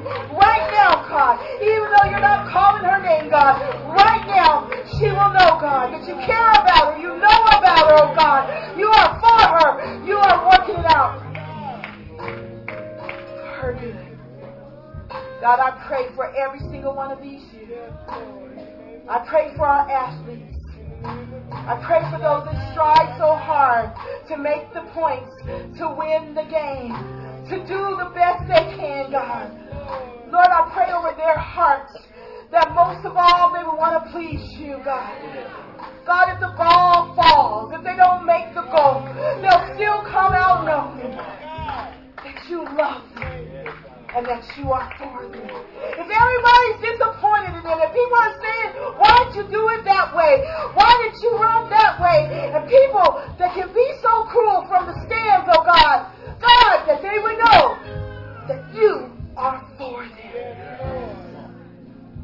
Let them never be so disappointed. Let them never be so discouraged, God, that they walk out with their spirit down. But God, when the game's over and when everything's through, they look up to you. They thank you for giving them the strength and the ability to do what they do. And they know that you are for them.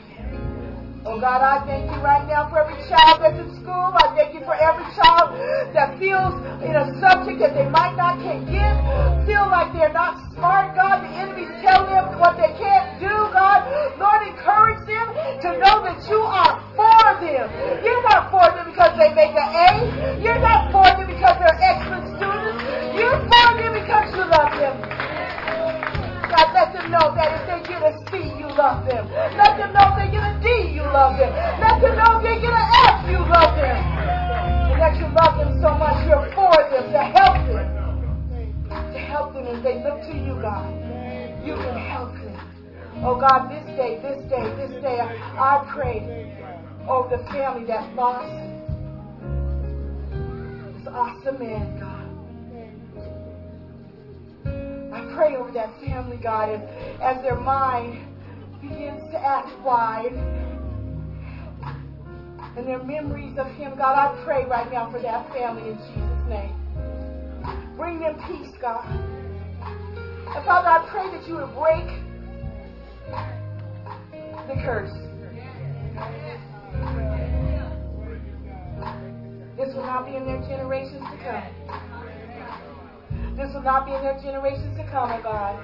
I pray right now that you will break that curse of suicide right now. Will not rest over the children. It will not rest over anyone else in that family, oh God.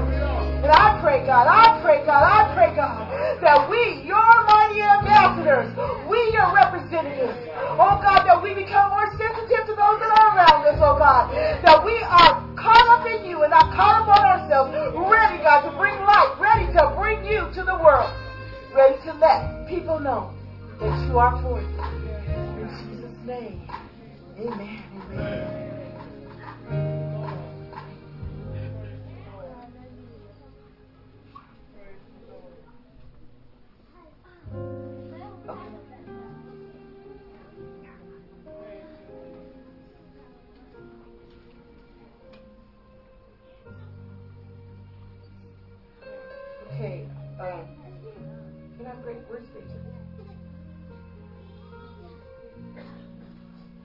I'm going to pray for Daisy, and I'm going to pray for any other kids that know of kids that talked about committing suicide. Have any of you had people that wanted to commit suicide? Come over here, please. Come on.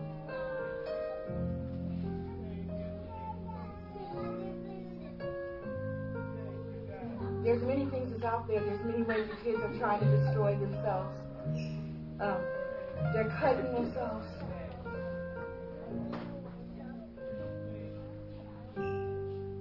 The enemy will come up with any way to get rid of you, to get rid of your destiny.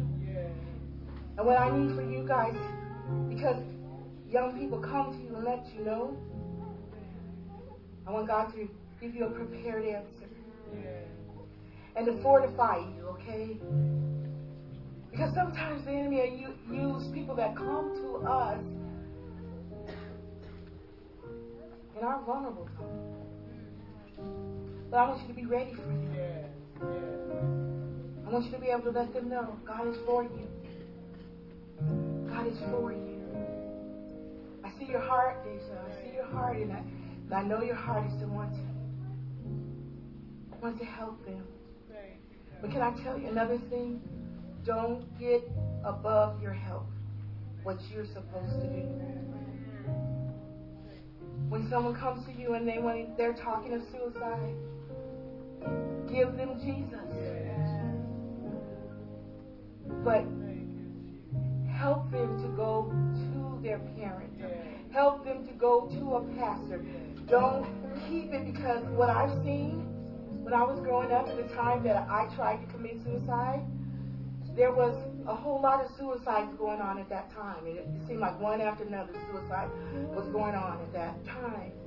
And what happens is, if you talk to somebody and you don't help them to get help, or you hold it and they commit suicide, it'll be against your heart.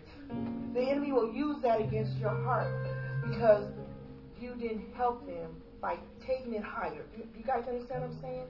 If you know somebody is saying that they want to commit, I'm going home and take pills, you do it as much as you can to tell them about God. But you alert your mom, somebody that can help in a higher level, okay? Because the enemy he's cunning. He never wants to just get one. I remember that year that when I had tried to commit suicide, how many of my peers had committed suicide that year. And so I want you to know and be wise that when they come to you, make sure you're ready, okay? And make sure you know that God, no matter what they tell you or why, there's no good reason why to commit. There's no good reason why to commit suicide. Be the friend that they need. Be the representative. And sometimes the representative has to go to your parents. Sometimes they say, don't tell your mom, don't tell your dad, don't tell this, don't tell that. But sometimes you have to let them know, I got you. Because I want you to live and I got you. Okay? So Lord, I pray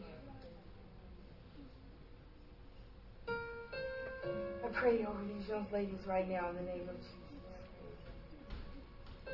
Father, I pray as their heart goes out to those that have come to them.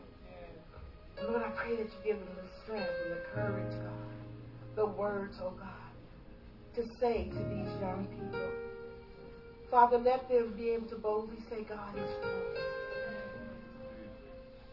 Let them say, come and go with me to my Father's house, where you can hear a word about how God loves you, or how God loves you so much. Father, I pray that they be strengthened. I pray right now in the name of Jesus that the enemy, in his scheming ways, that they will see him from afar, oh God. Father, there be ambassadors of truth, oh God, and that they would not be pulled in, because sometimes when people are sad and we're not strong, we're pulled into overwhelming sadness that is against our spirit. And God, I don't want them to have that, God. Lord, I pray for them right now in the name of Jesus. I cover them right now. Cover them with your blood. Cover them with your blood. Cover them with your blood. The attack against their mind, cover with the blood of Jesus. Well, Father, for all these, the ones that's on their mind right now that they know of that have came to them about committing suicide. Oh, Father, help them, God.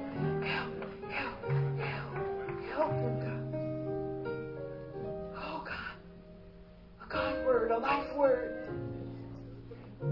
Father, let them not die. Let the enemy steal no more from their lives.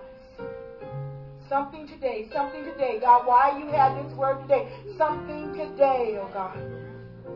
Something today is intervention in their lives through one of your ambassadors. In Jesus' name I pray.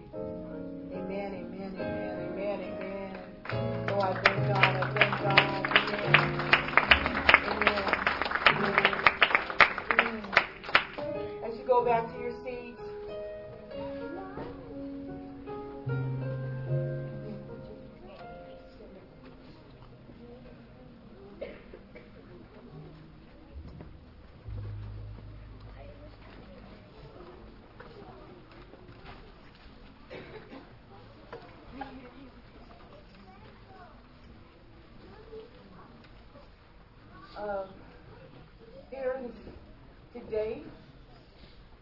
today, I hear the Holy Spirit said, and Wendy did something that blessed me so much yesterday in Women's Word. A lot of time we pray for people with words, but sometimes people need a tangible expression of God with us. Do you know that we can be that tangible expression of God with us? Mm-hmm. And as she reached out and grabbed the young lady that was hurting so much, it's a tangible expression of God with us. And today, parents, can I say this? As you go home, can you be a tangible expression to your young teenagers that God loves them? That tangible expression. Sometimes our children have disappointed us, and sometimes when we can't give them a tangible expression, God said it's because we're embarrassed.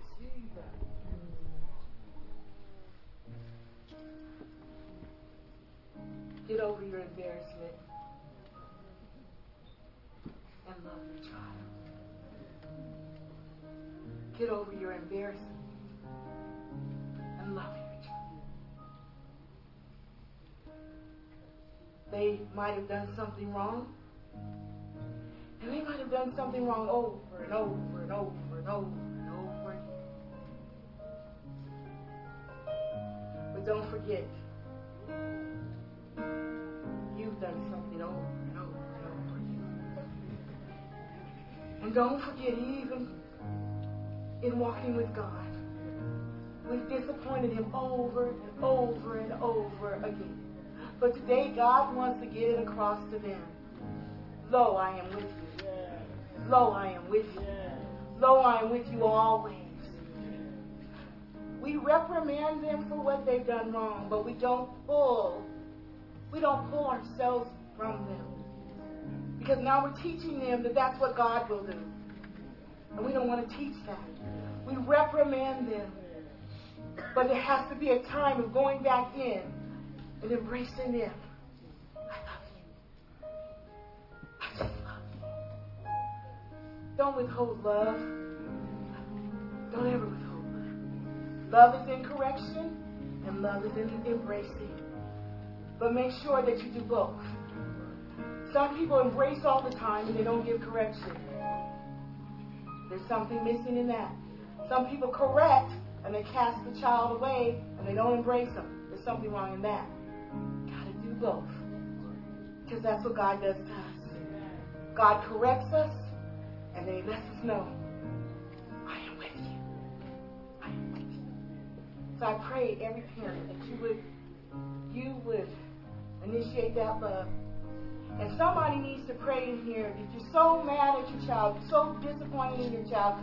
The child just keeps doing it over and over. You've almost written your child off. But somebody needs to embrace the fact that not so God, that's not what God does. And God, give me a heart for my child to stand in the gap and be the parent that still loves them no matter what they do. Somebody needs to do that today. Today. You need to do that. Today. Because when you withdraw yourself, you are allowing the enemy to talk. And things he might tell your child to do, you would not want them to do. So today.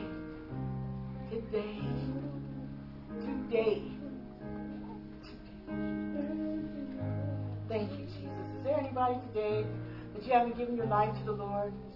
Today, Jesus is the best thing that you could ever have in your life. Mother may not be with you, father may not be with you, but Jesus goes with you every step of the way. And so today, if you haven't made him Lord and Savior of your life, right now just come up and say, I want you to be Lord. I realize today that I'm a sinner. I realize today that I walk not according to your plan. Save me. For you to be today and you haven't given God your life, it's like being in the middle of an ocean and you're going down for the third time. And there's someone on the bank that wants to, if they could just hear you, they'd swim out to you, but you're just quiet and you won't say, save me. That's how it would be today if you, God is saying, I'll just say, all you got to do is save me.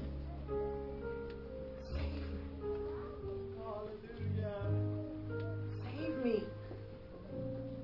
Don't let me drown. God doesn't want you to go under. He doesn't want you to die. He wants you to live. Maybe this morning you backsliding and I don't know where the wound has come from. I don't know where the disillusionment. Sometimes you just get discouraged in our walk with God. And sometimes even from what I preached this morning, something has happened in your life where you think God is not there. God, why did this happen to me? And it's made you move back from God. But I'm praying that somehow in the word this morning that you know that no matter what has happened, God is for you. God is for you. Oh, come on. Don't let another day pass you by. Don't worry about who's looking or not looking. I don't know about you, but I want to be saved when God calls my name. We don't know if we got tomorrow. We don't know if we got another minute. We don't know if we got another second. I was in a church where someone died in church. So just thinking I'm here, I'm okay, if you're not okay with Jesus and you're sitting here, I was in a church where someone died right in their seat.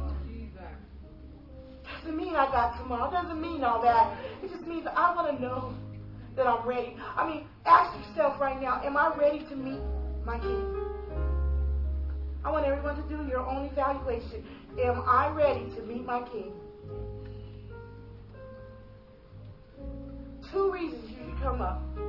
One, you're unsure, and the other one is positively no. If you're unsure, I'm not going to walk out unsure. I want to know that I'm ready to meet my King. I want to know that I'm not embarrassed if I have to come up, because I want to know that I know. Wouldn't it be something if the rapture came right now and God just took us all out of here and you're still sitting there because you're embarrassed about who's looking at you and who's going to know that you make this stand? I want to go when God comes back. I'm not going to let anything hold me back. It's not what man thinks. It's what God thinks. One more time. And it's not the last time. I don't want you to think it's the last time. Say it one more time.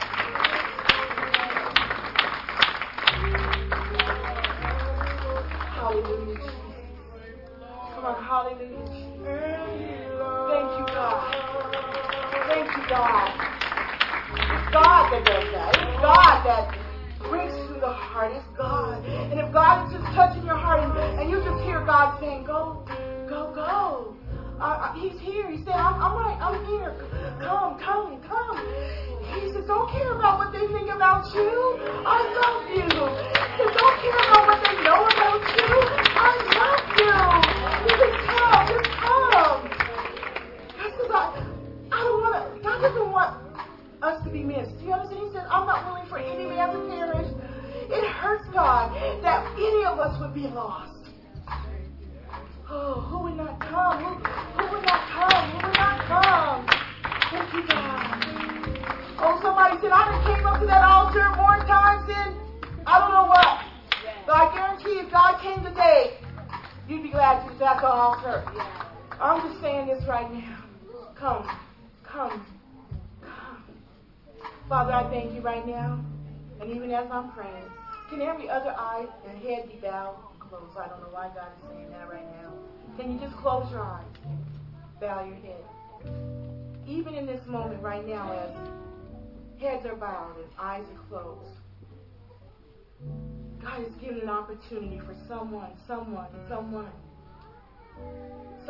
still come. I know the enemy's tricks, and God knows the enemy's tricks. Some of you are very aware of people and them looking at you. And God's aware of that. He's aware of that. And that's why He's giving you this moment right now, because He loves you so much. And He knows that He will strengthen you. He will strengthen you. He loves you so much. He said, just come. Just come. Don't you be ashamed that you're coming now while the heads are bowed. That's okay, because God gave you this opportunity. This is all about He wanted you just that much to come. Come on. Is there anybody else? Is there anybody else that knows that if God came right now, you would not be ready? Come on, right now. Heads are bowed, eyes are closed. Only the Father. He's looking at you and He loves you right now. He loves you. Thank you, Jesus. Come on. Thank you, Jesus. Thank you, Jesus. It's all right. Thank you, Jesus. Thank you, God. Thank you, God. Oh, how He loves you. Oh, how He loves you. I said, oh, how He loves you. Oh, how He loves you this morning. It's all right. He loves you. That's what it matters, is that He sees you. And He loves you so much, that He would not want you to miss heaven over one thing. Oh, God, I thank you right now.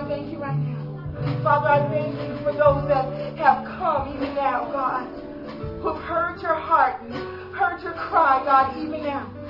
And God, I thank you for each one that has come up right now in the name of Jesus.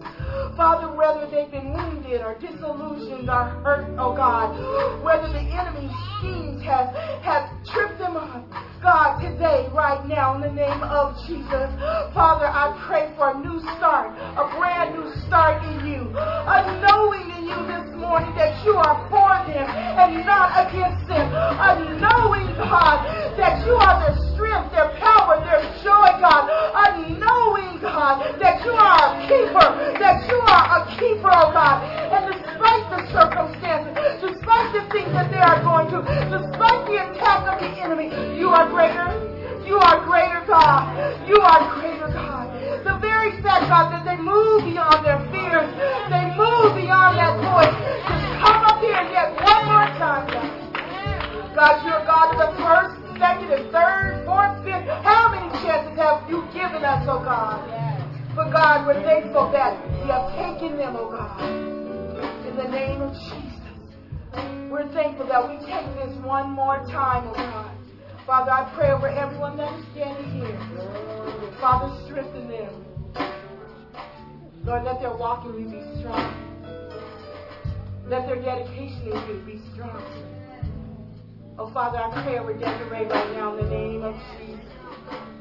I pray over this heart, God, in the name of Jesus. I pray, God, where she right now, God, is grieving, God, over her grandfather, God. But Lord, I thank you that you are for her, God. Oh God, in the name of you are for her, God. You are for her, God. And God, you are the strength of her heart, oh God. Oh God, in the name of Jesus, that she would be able to bear it is because of you, oh God. God, I pray right now as you continue to allow her to grieve, God, to allow her to grieve, God, to allow her to grieve the loss. Oh God, that she doesn't have to feel ashamed, oh God. Father, you, Jesus, knew what that was like. God, when you saw your friend Lazarus, God, oh God, you cried, God, that the enemy won't come against us, oh God, and make us belly up and try to put on a false front, oh God. But God, we can cry before you. We can give you our hurts. God, we can give it to you right now in the name of Jesus. Thank you, God. Thank you, God. Thank you, God. Thank you, God. Strengthen her right now. Strengthen her. Oh, God, we, your people, we come to undergird her with our prayers, oh, God. Oh, God, that she would be strengthened in this season in the name of Jesus. Father, as she goes back home, God, oh, God, where her mother is and her parents are, God, that, God, she will be able to tell them, God is for us. God is for us. God is for us. Oh, God, I thank you, God. I thank you for keeping her, God. Traveling mercies as she goes home, oh, God. Oh, God, in her mind in perfect peace, God. Leaning and depending upon you. In Jesus' name. Hallelujah. In Jesus' name. God, I thank you today. Come on, let's just thank God today. Thank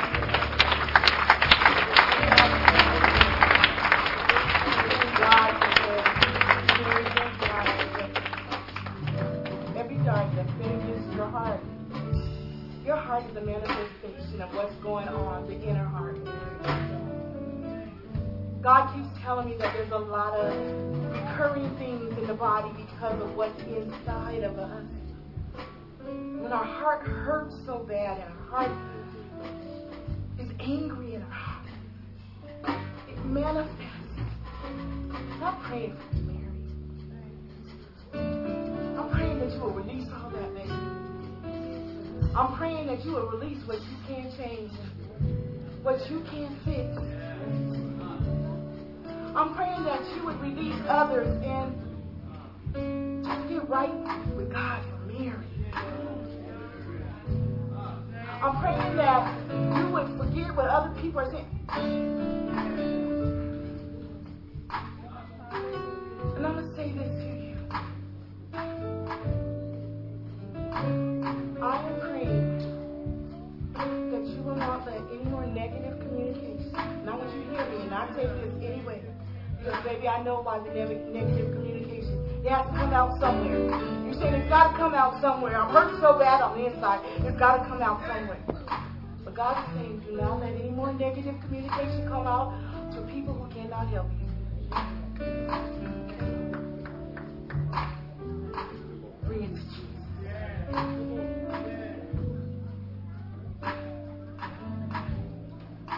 Father, I pray over this heart over here. I'm praying on the spiritual heart, God. I'm praying on the heart on the inside, God, that needs to release and to let go. And to trust that no matter how it looks, that you're for her. No matter what he says, no matter what you say, no matter what they say, no matter where he goes, no matter where you go, and God knows you know what I'm talking about. God is for you. And I am praying a Sabbath-day rest over your spirit right now in the name of Jesus. I am praying a rest that rests in God. That knows that, God, you're for me, so you're taking care of it. I don't have to plan little ways or little schemes or any of those kind of things to make something happen. I'm going to rest in you. Oh, come on, Mary. Make him your rest. Make him your rest. Father, as you heal the inner heart, God, as you heal this inner heart, God, the anger, the mistrust, the bitterness, the pain, oh God, as you heal this inner heart, God, may it manifest in her physical heart, oh God. Oh God, as you get her inner heart in alignment, oh God, so that her physical heart can come into alignment, God. I pray right now in the name of Jesus that peace would rest in her heart, God. God, that she will come and lean and depend on you, oh God. Oh God, that her answer is in you. Her answer is in you. Her answer is in you. God, I ask that you cover her ears from any negativity. I ask you to cover her mouth from speaking any negativity. I ask right now, God, that you cover her in the name of Jesus. Father, that she will hear only what you say, God. Father, in the name of Jesus.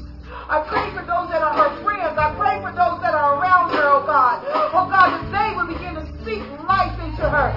That they will be able to speak truth, God. That they will not speak about the situation, oh God. But they will speak to the situation in the name of Jesus.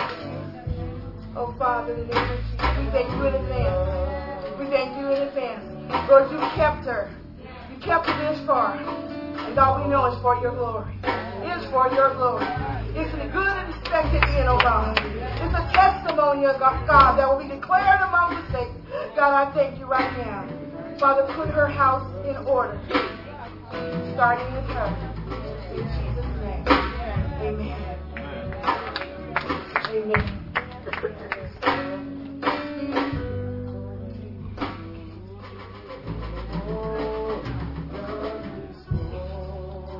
Amen. Hallelujah. You serve such a good God. And He is concerned. Sometimes we get in a hurry, but we can't get in a hurry when God is doing surgery on so many people at one time that only God can do. Hallelujah.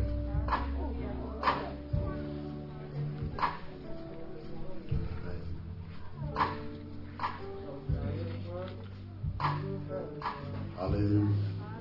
All right, just thank God for Desiree wants to accept the Lord as her Lord and Savior. Amen. Is there anybody else in here that wants to make that declaration?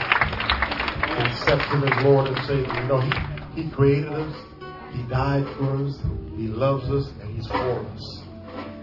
And who wouldn't want to accept a God like that? Hallelujah. Let's just pray with her. Desiree. Look at me. Oh, God loves you so much.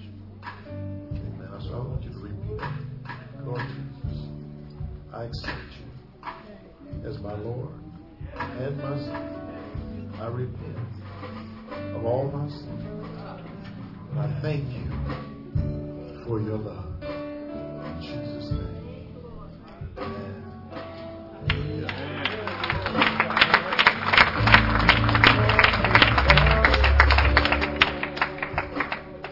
God, thank you, Lord.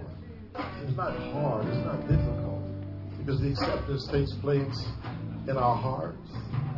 Amen. And God knows already where we are. Those that came because you have things that not sure, and the enemy's trying to beat you up about whether you're right or whether you're saved or not. The fact that you stepped out and you came, God greeted you already.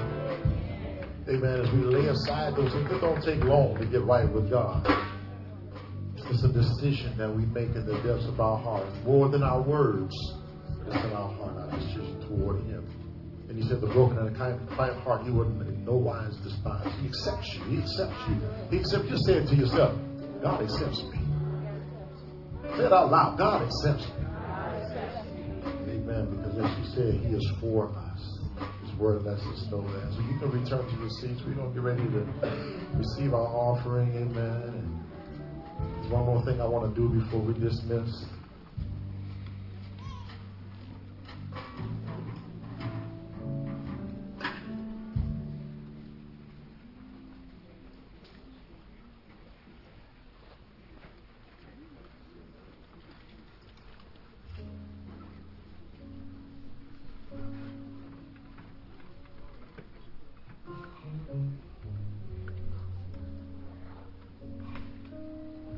Hallelujah, so much going on.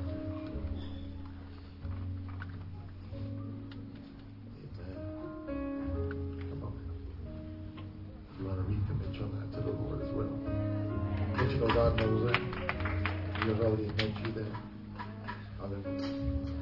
Thank you. Father, in the name of Jesus. Lord, meet this child. Lord, your daughter, Lord, she's already made that commitment in our heart, Lord, and she comes Lord, to make it public, to make it before you. God, so we thank you right now for her recommitment, for her dedication. Lord, that we give you praise for her right now. Now go before her, Lord, around her friends, Lord, around those things around her. We try to distract her. We cast them down right now. Lord, that she may be able to walk freely into this decision, God, in Jesus' name. Amen. Hallelujah. Amen.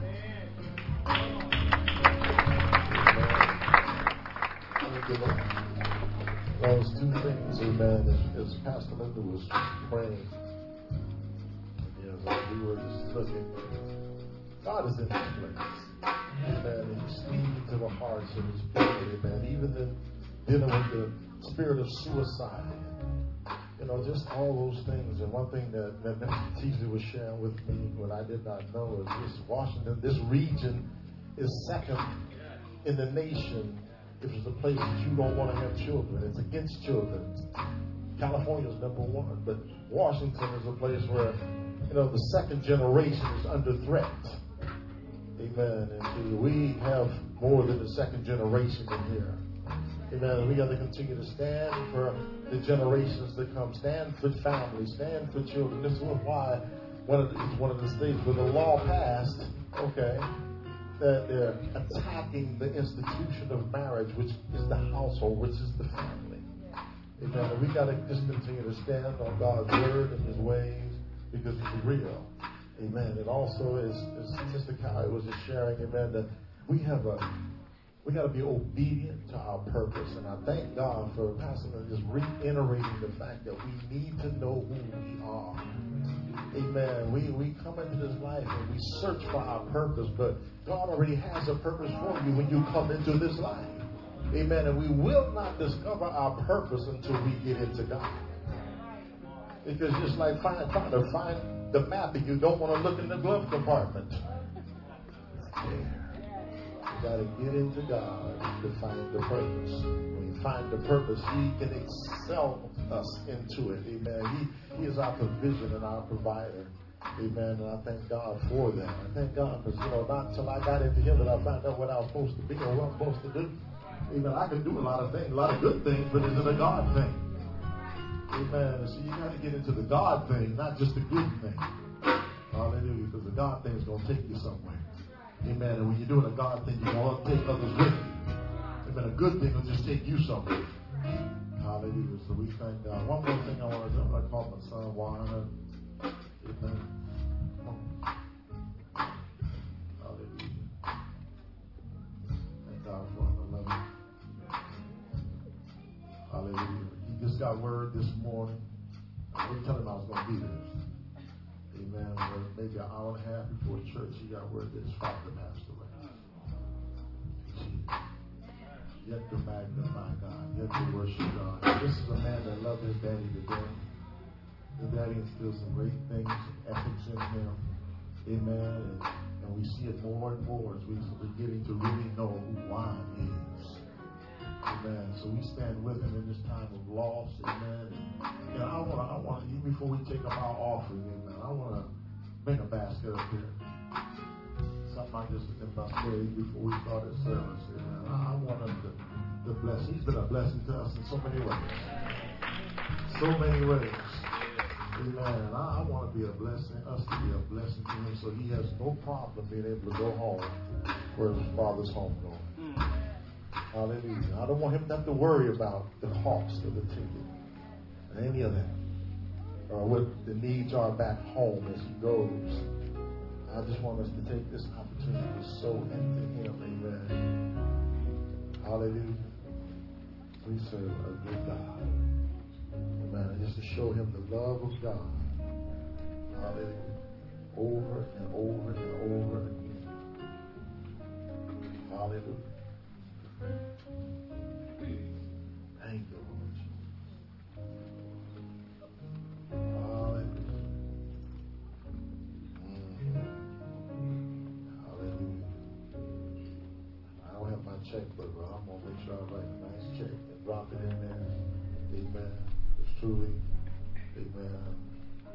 Wow, it's a blessing in our lives. Hallelujah. We thank the Lord for it. Let's stand. We're going to pray over him and his travels. Then we're going to go and think about offering. We'll let you go. Amen. But we want to just pray for him. Lay how you will come. And the children, amen. They've lost their grandfather.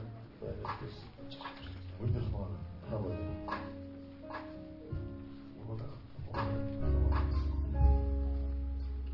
Stand with the Smalls family in this time of loss. Hallelujah, Jesus. Let's put our hands toward them. Oh, here we go, Daddy. Thank you, Lord. Father, in the name of Jesus. Lord, we thank you right now, Lord, for letting us have the opportunity to stand with them in this time of grief and loss, Lord. And we cover them right now, Lord, that, Lord, every need will not be just met but exceeded. Lord, that you would go before our brother, Lord, and that, Lord, you would just bless his heart, God. Lord, you are a healer, God. You are a comforter. Even as I prayed earlier this morning, God, you are the comforter. Lord, and we pray that comfort over his children, over his wife, God. We pray that comfort, Lord, over his extended family members, Lord, and that, God, whatever the needs are, Lord, that they will be met in abundance. Father, we just cover him right now, Lord, and we know that, Lord, you can mend the broken heart. Lord, you can uplift the hung down head. Lord, and we commit Clyde Senior, God, into your hand right now, God. Lord, that you would just have your way, even with his soul, with his spirit, God. And Lord, we just cover, Lord, everyone that's touched by his life. Father, we give you praise right now, Lord, in the name of Jesus for what you're doing. Even in this, you are with him. Even in this, God, you are for our brother Juan. You are for his wife. You are for his children. Yes. Hallelujah. You shall be glorified. Yes. We give you honor right now in Jesus' name. Amen. Amen. Hallelujah. Thank you, Lord. We bless you. I just want to say thank you to everybody. I thank the Lord for the church and for everybody that I praise the Lord with him. I didn't know this morning that when my father passed away, that when the Lord released my father, that I would be released also. That I was released from the spirit of fear. I have an overwhelming feeling of strength today. I actually feel a joy in the spirit. Not that I haven't dropped tears this morning. I have dropped tears this morning. But there's a spirit of joy that's on me right now. The Lord has been good to my daddy where he had a stroke 2 weeks ago. He died in the old folks home this morning of a heart attack, but he didn't suffer long. And Jesus Christ was his Lord too. He raised me by himself. My mom died when I was 11 months old. He never remarried.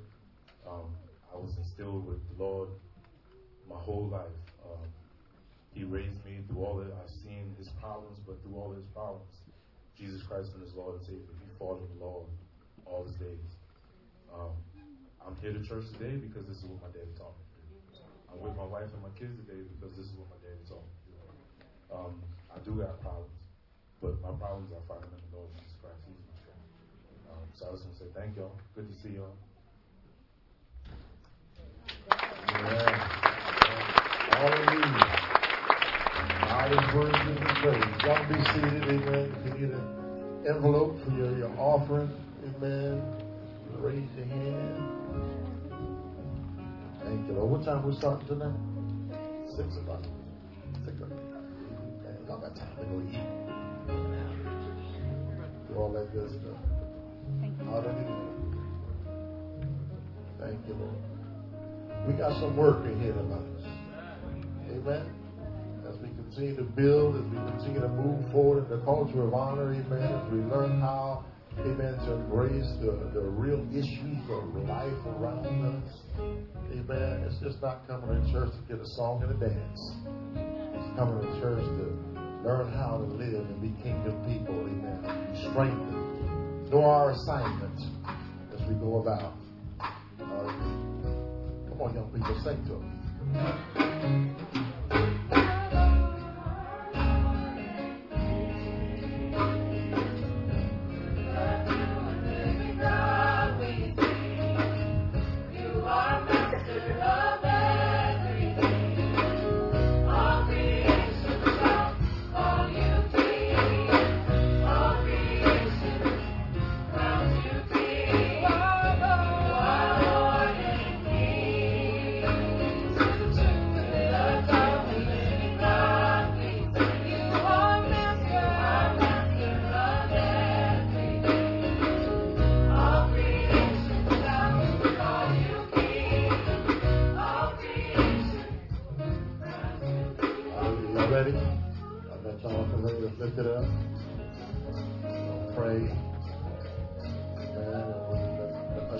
their thing. Father, we thank you right now for this time to sow, Lord, to bring our offering, our tithe, our gift into the kingdom. Lord, let it be used according to your will. Let every need be met in our homes, Lord, that we may be able to be a blessing to your kingdom. Hallelujah. We thank you that every need is met in the house. We give you praise for it right now in Jesus' name. Amen. Hallelujah.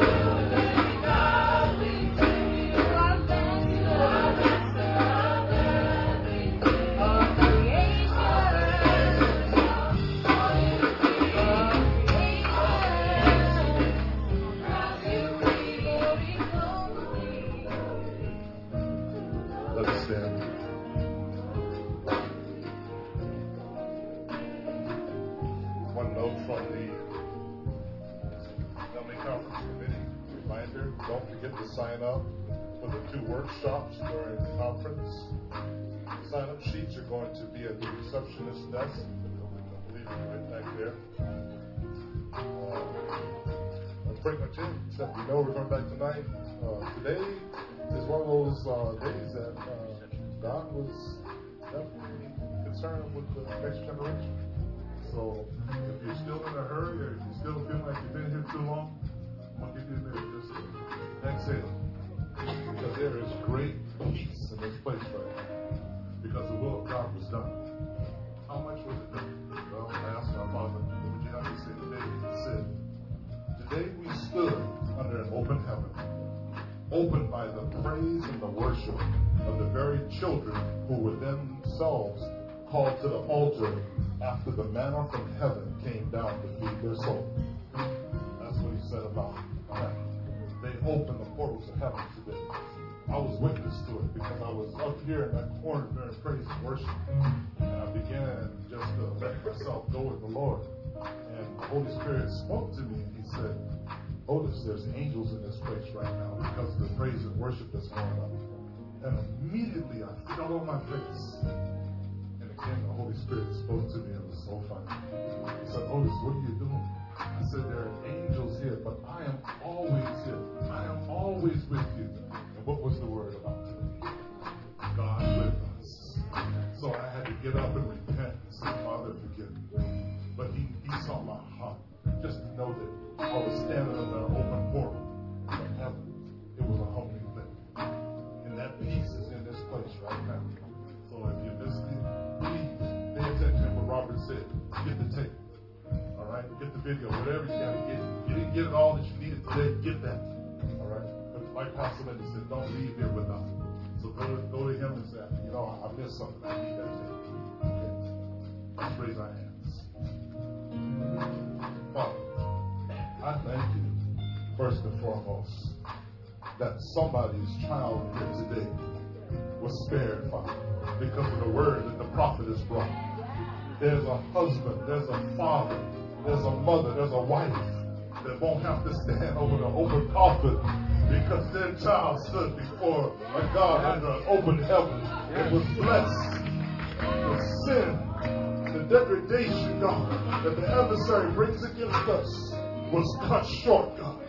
A life was spared. I know that, Father, because you showed me. I've been in that position now.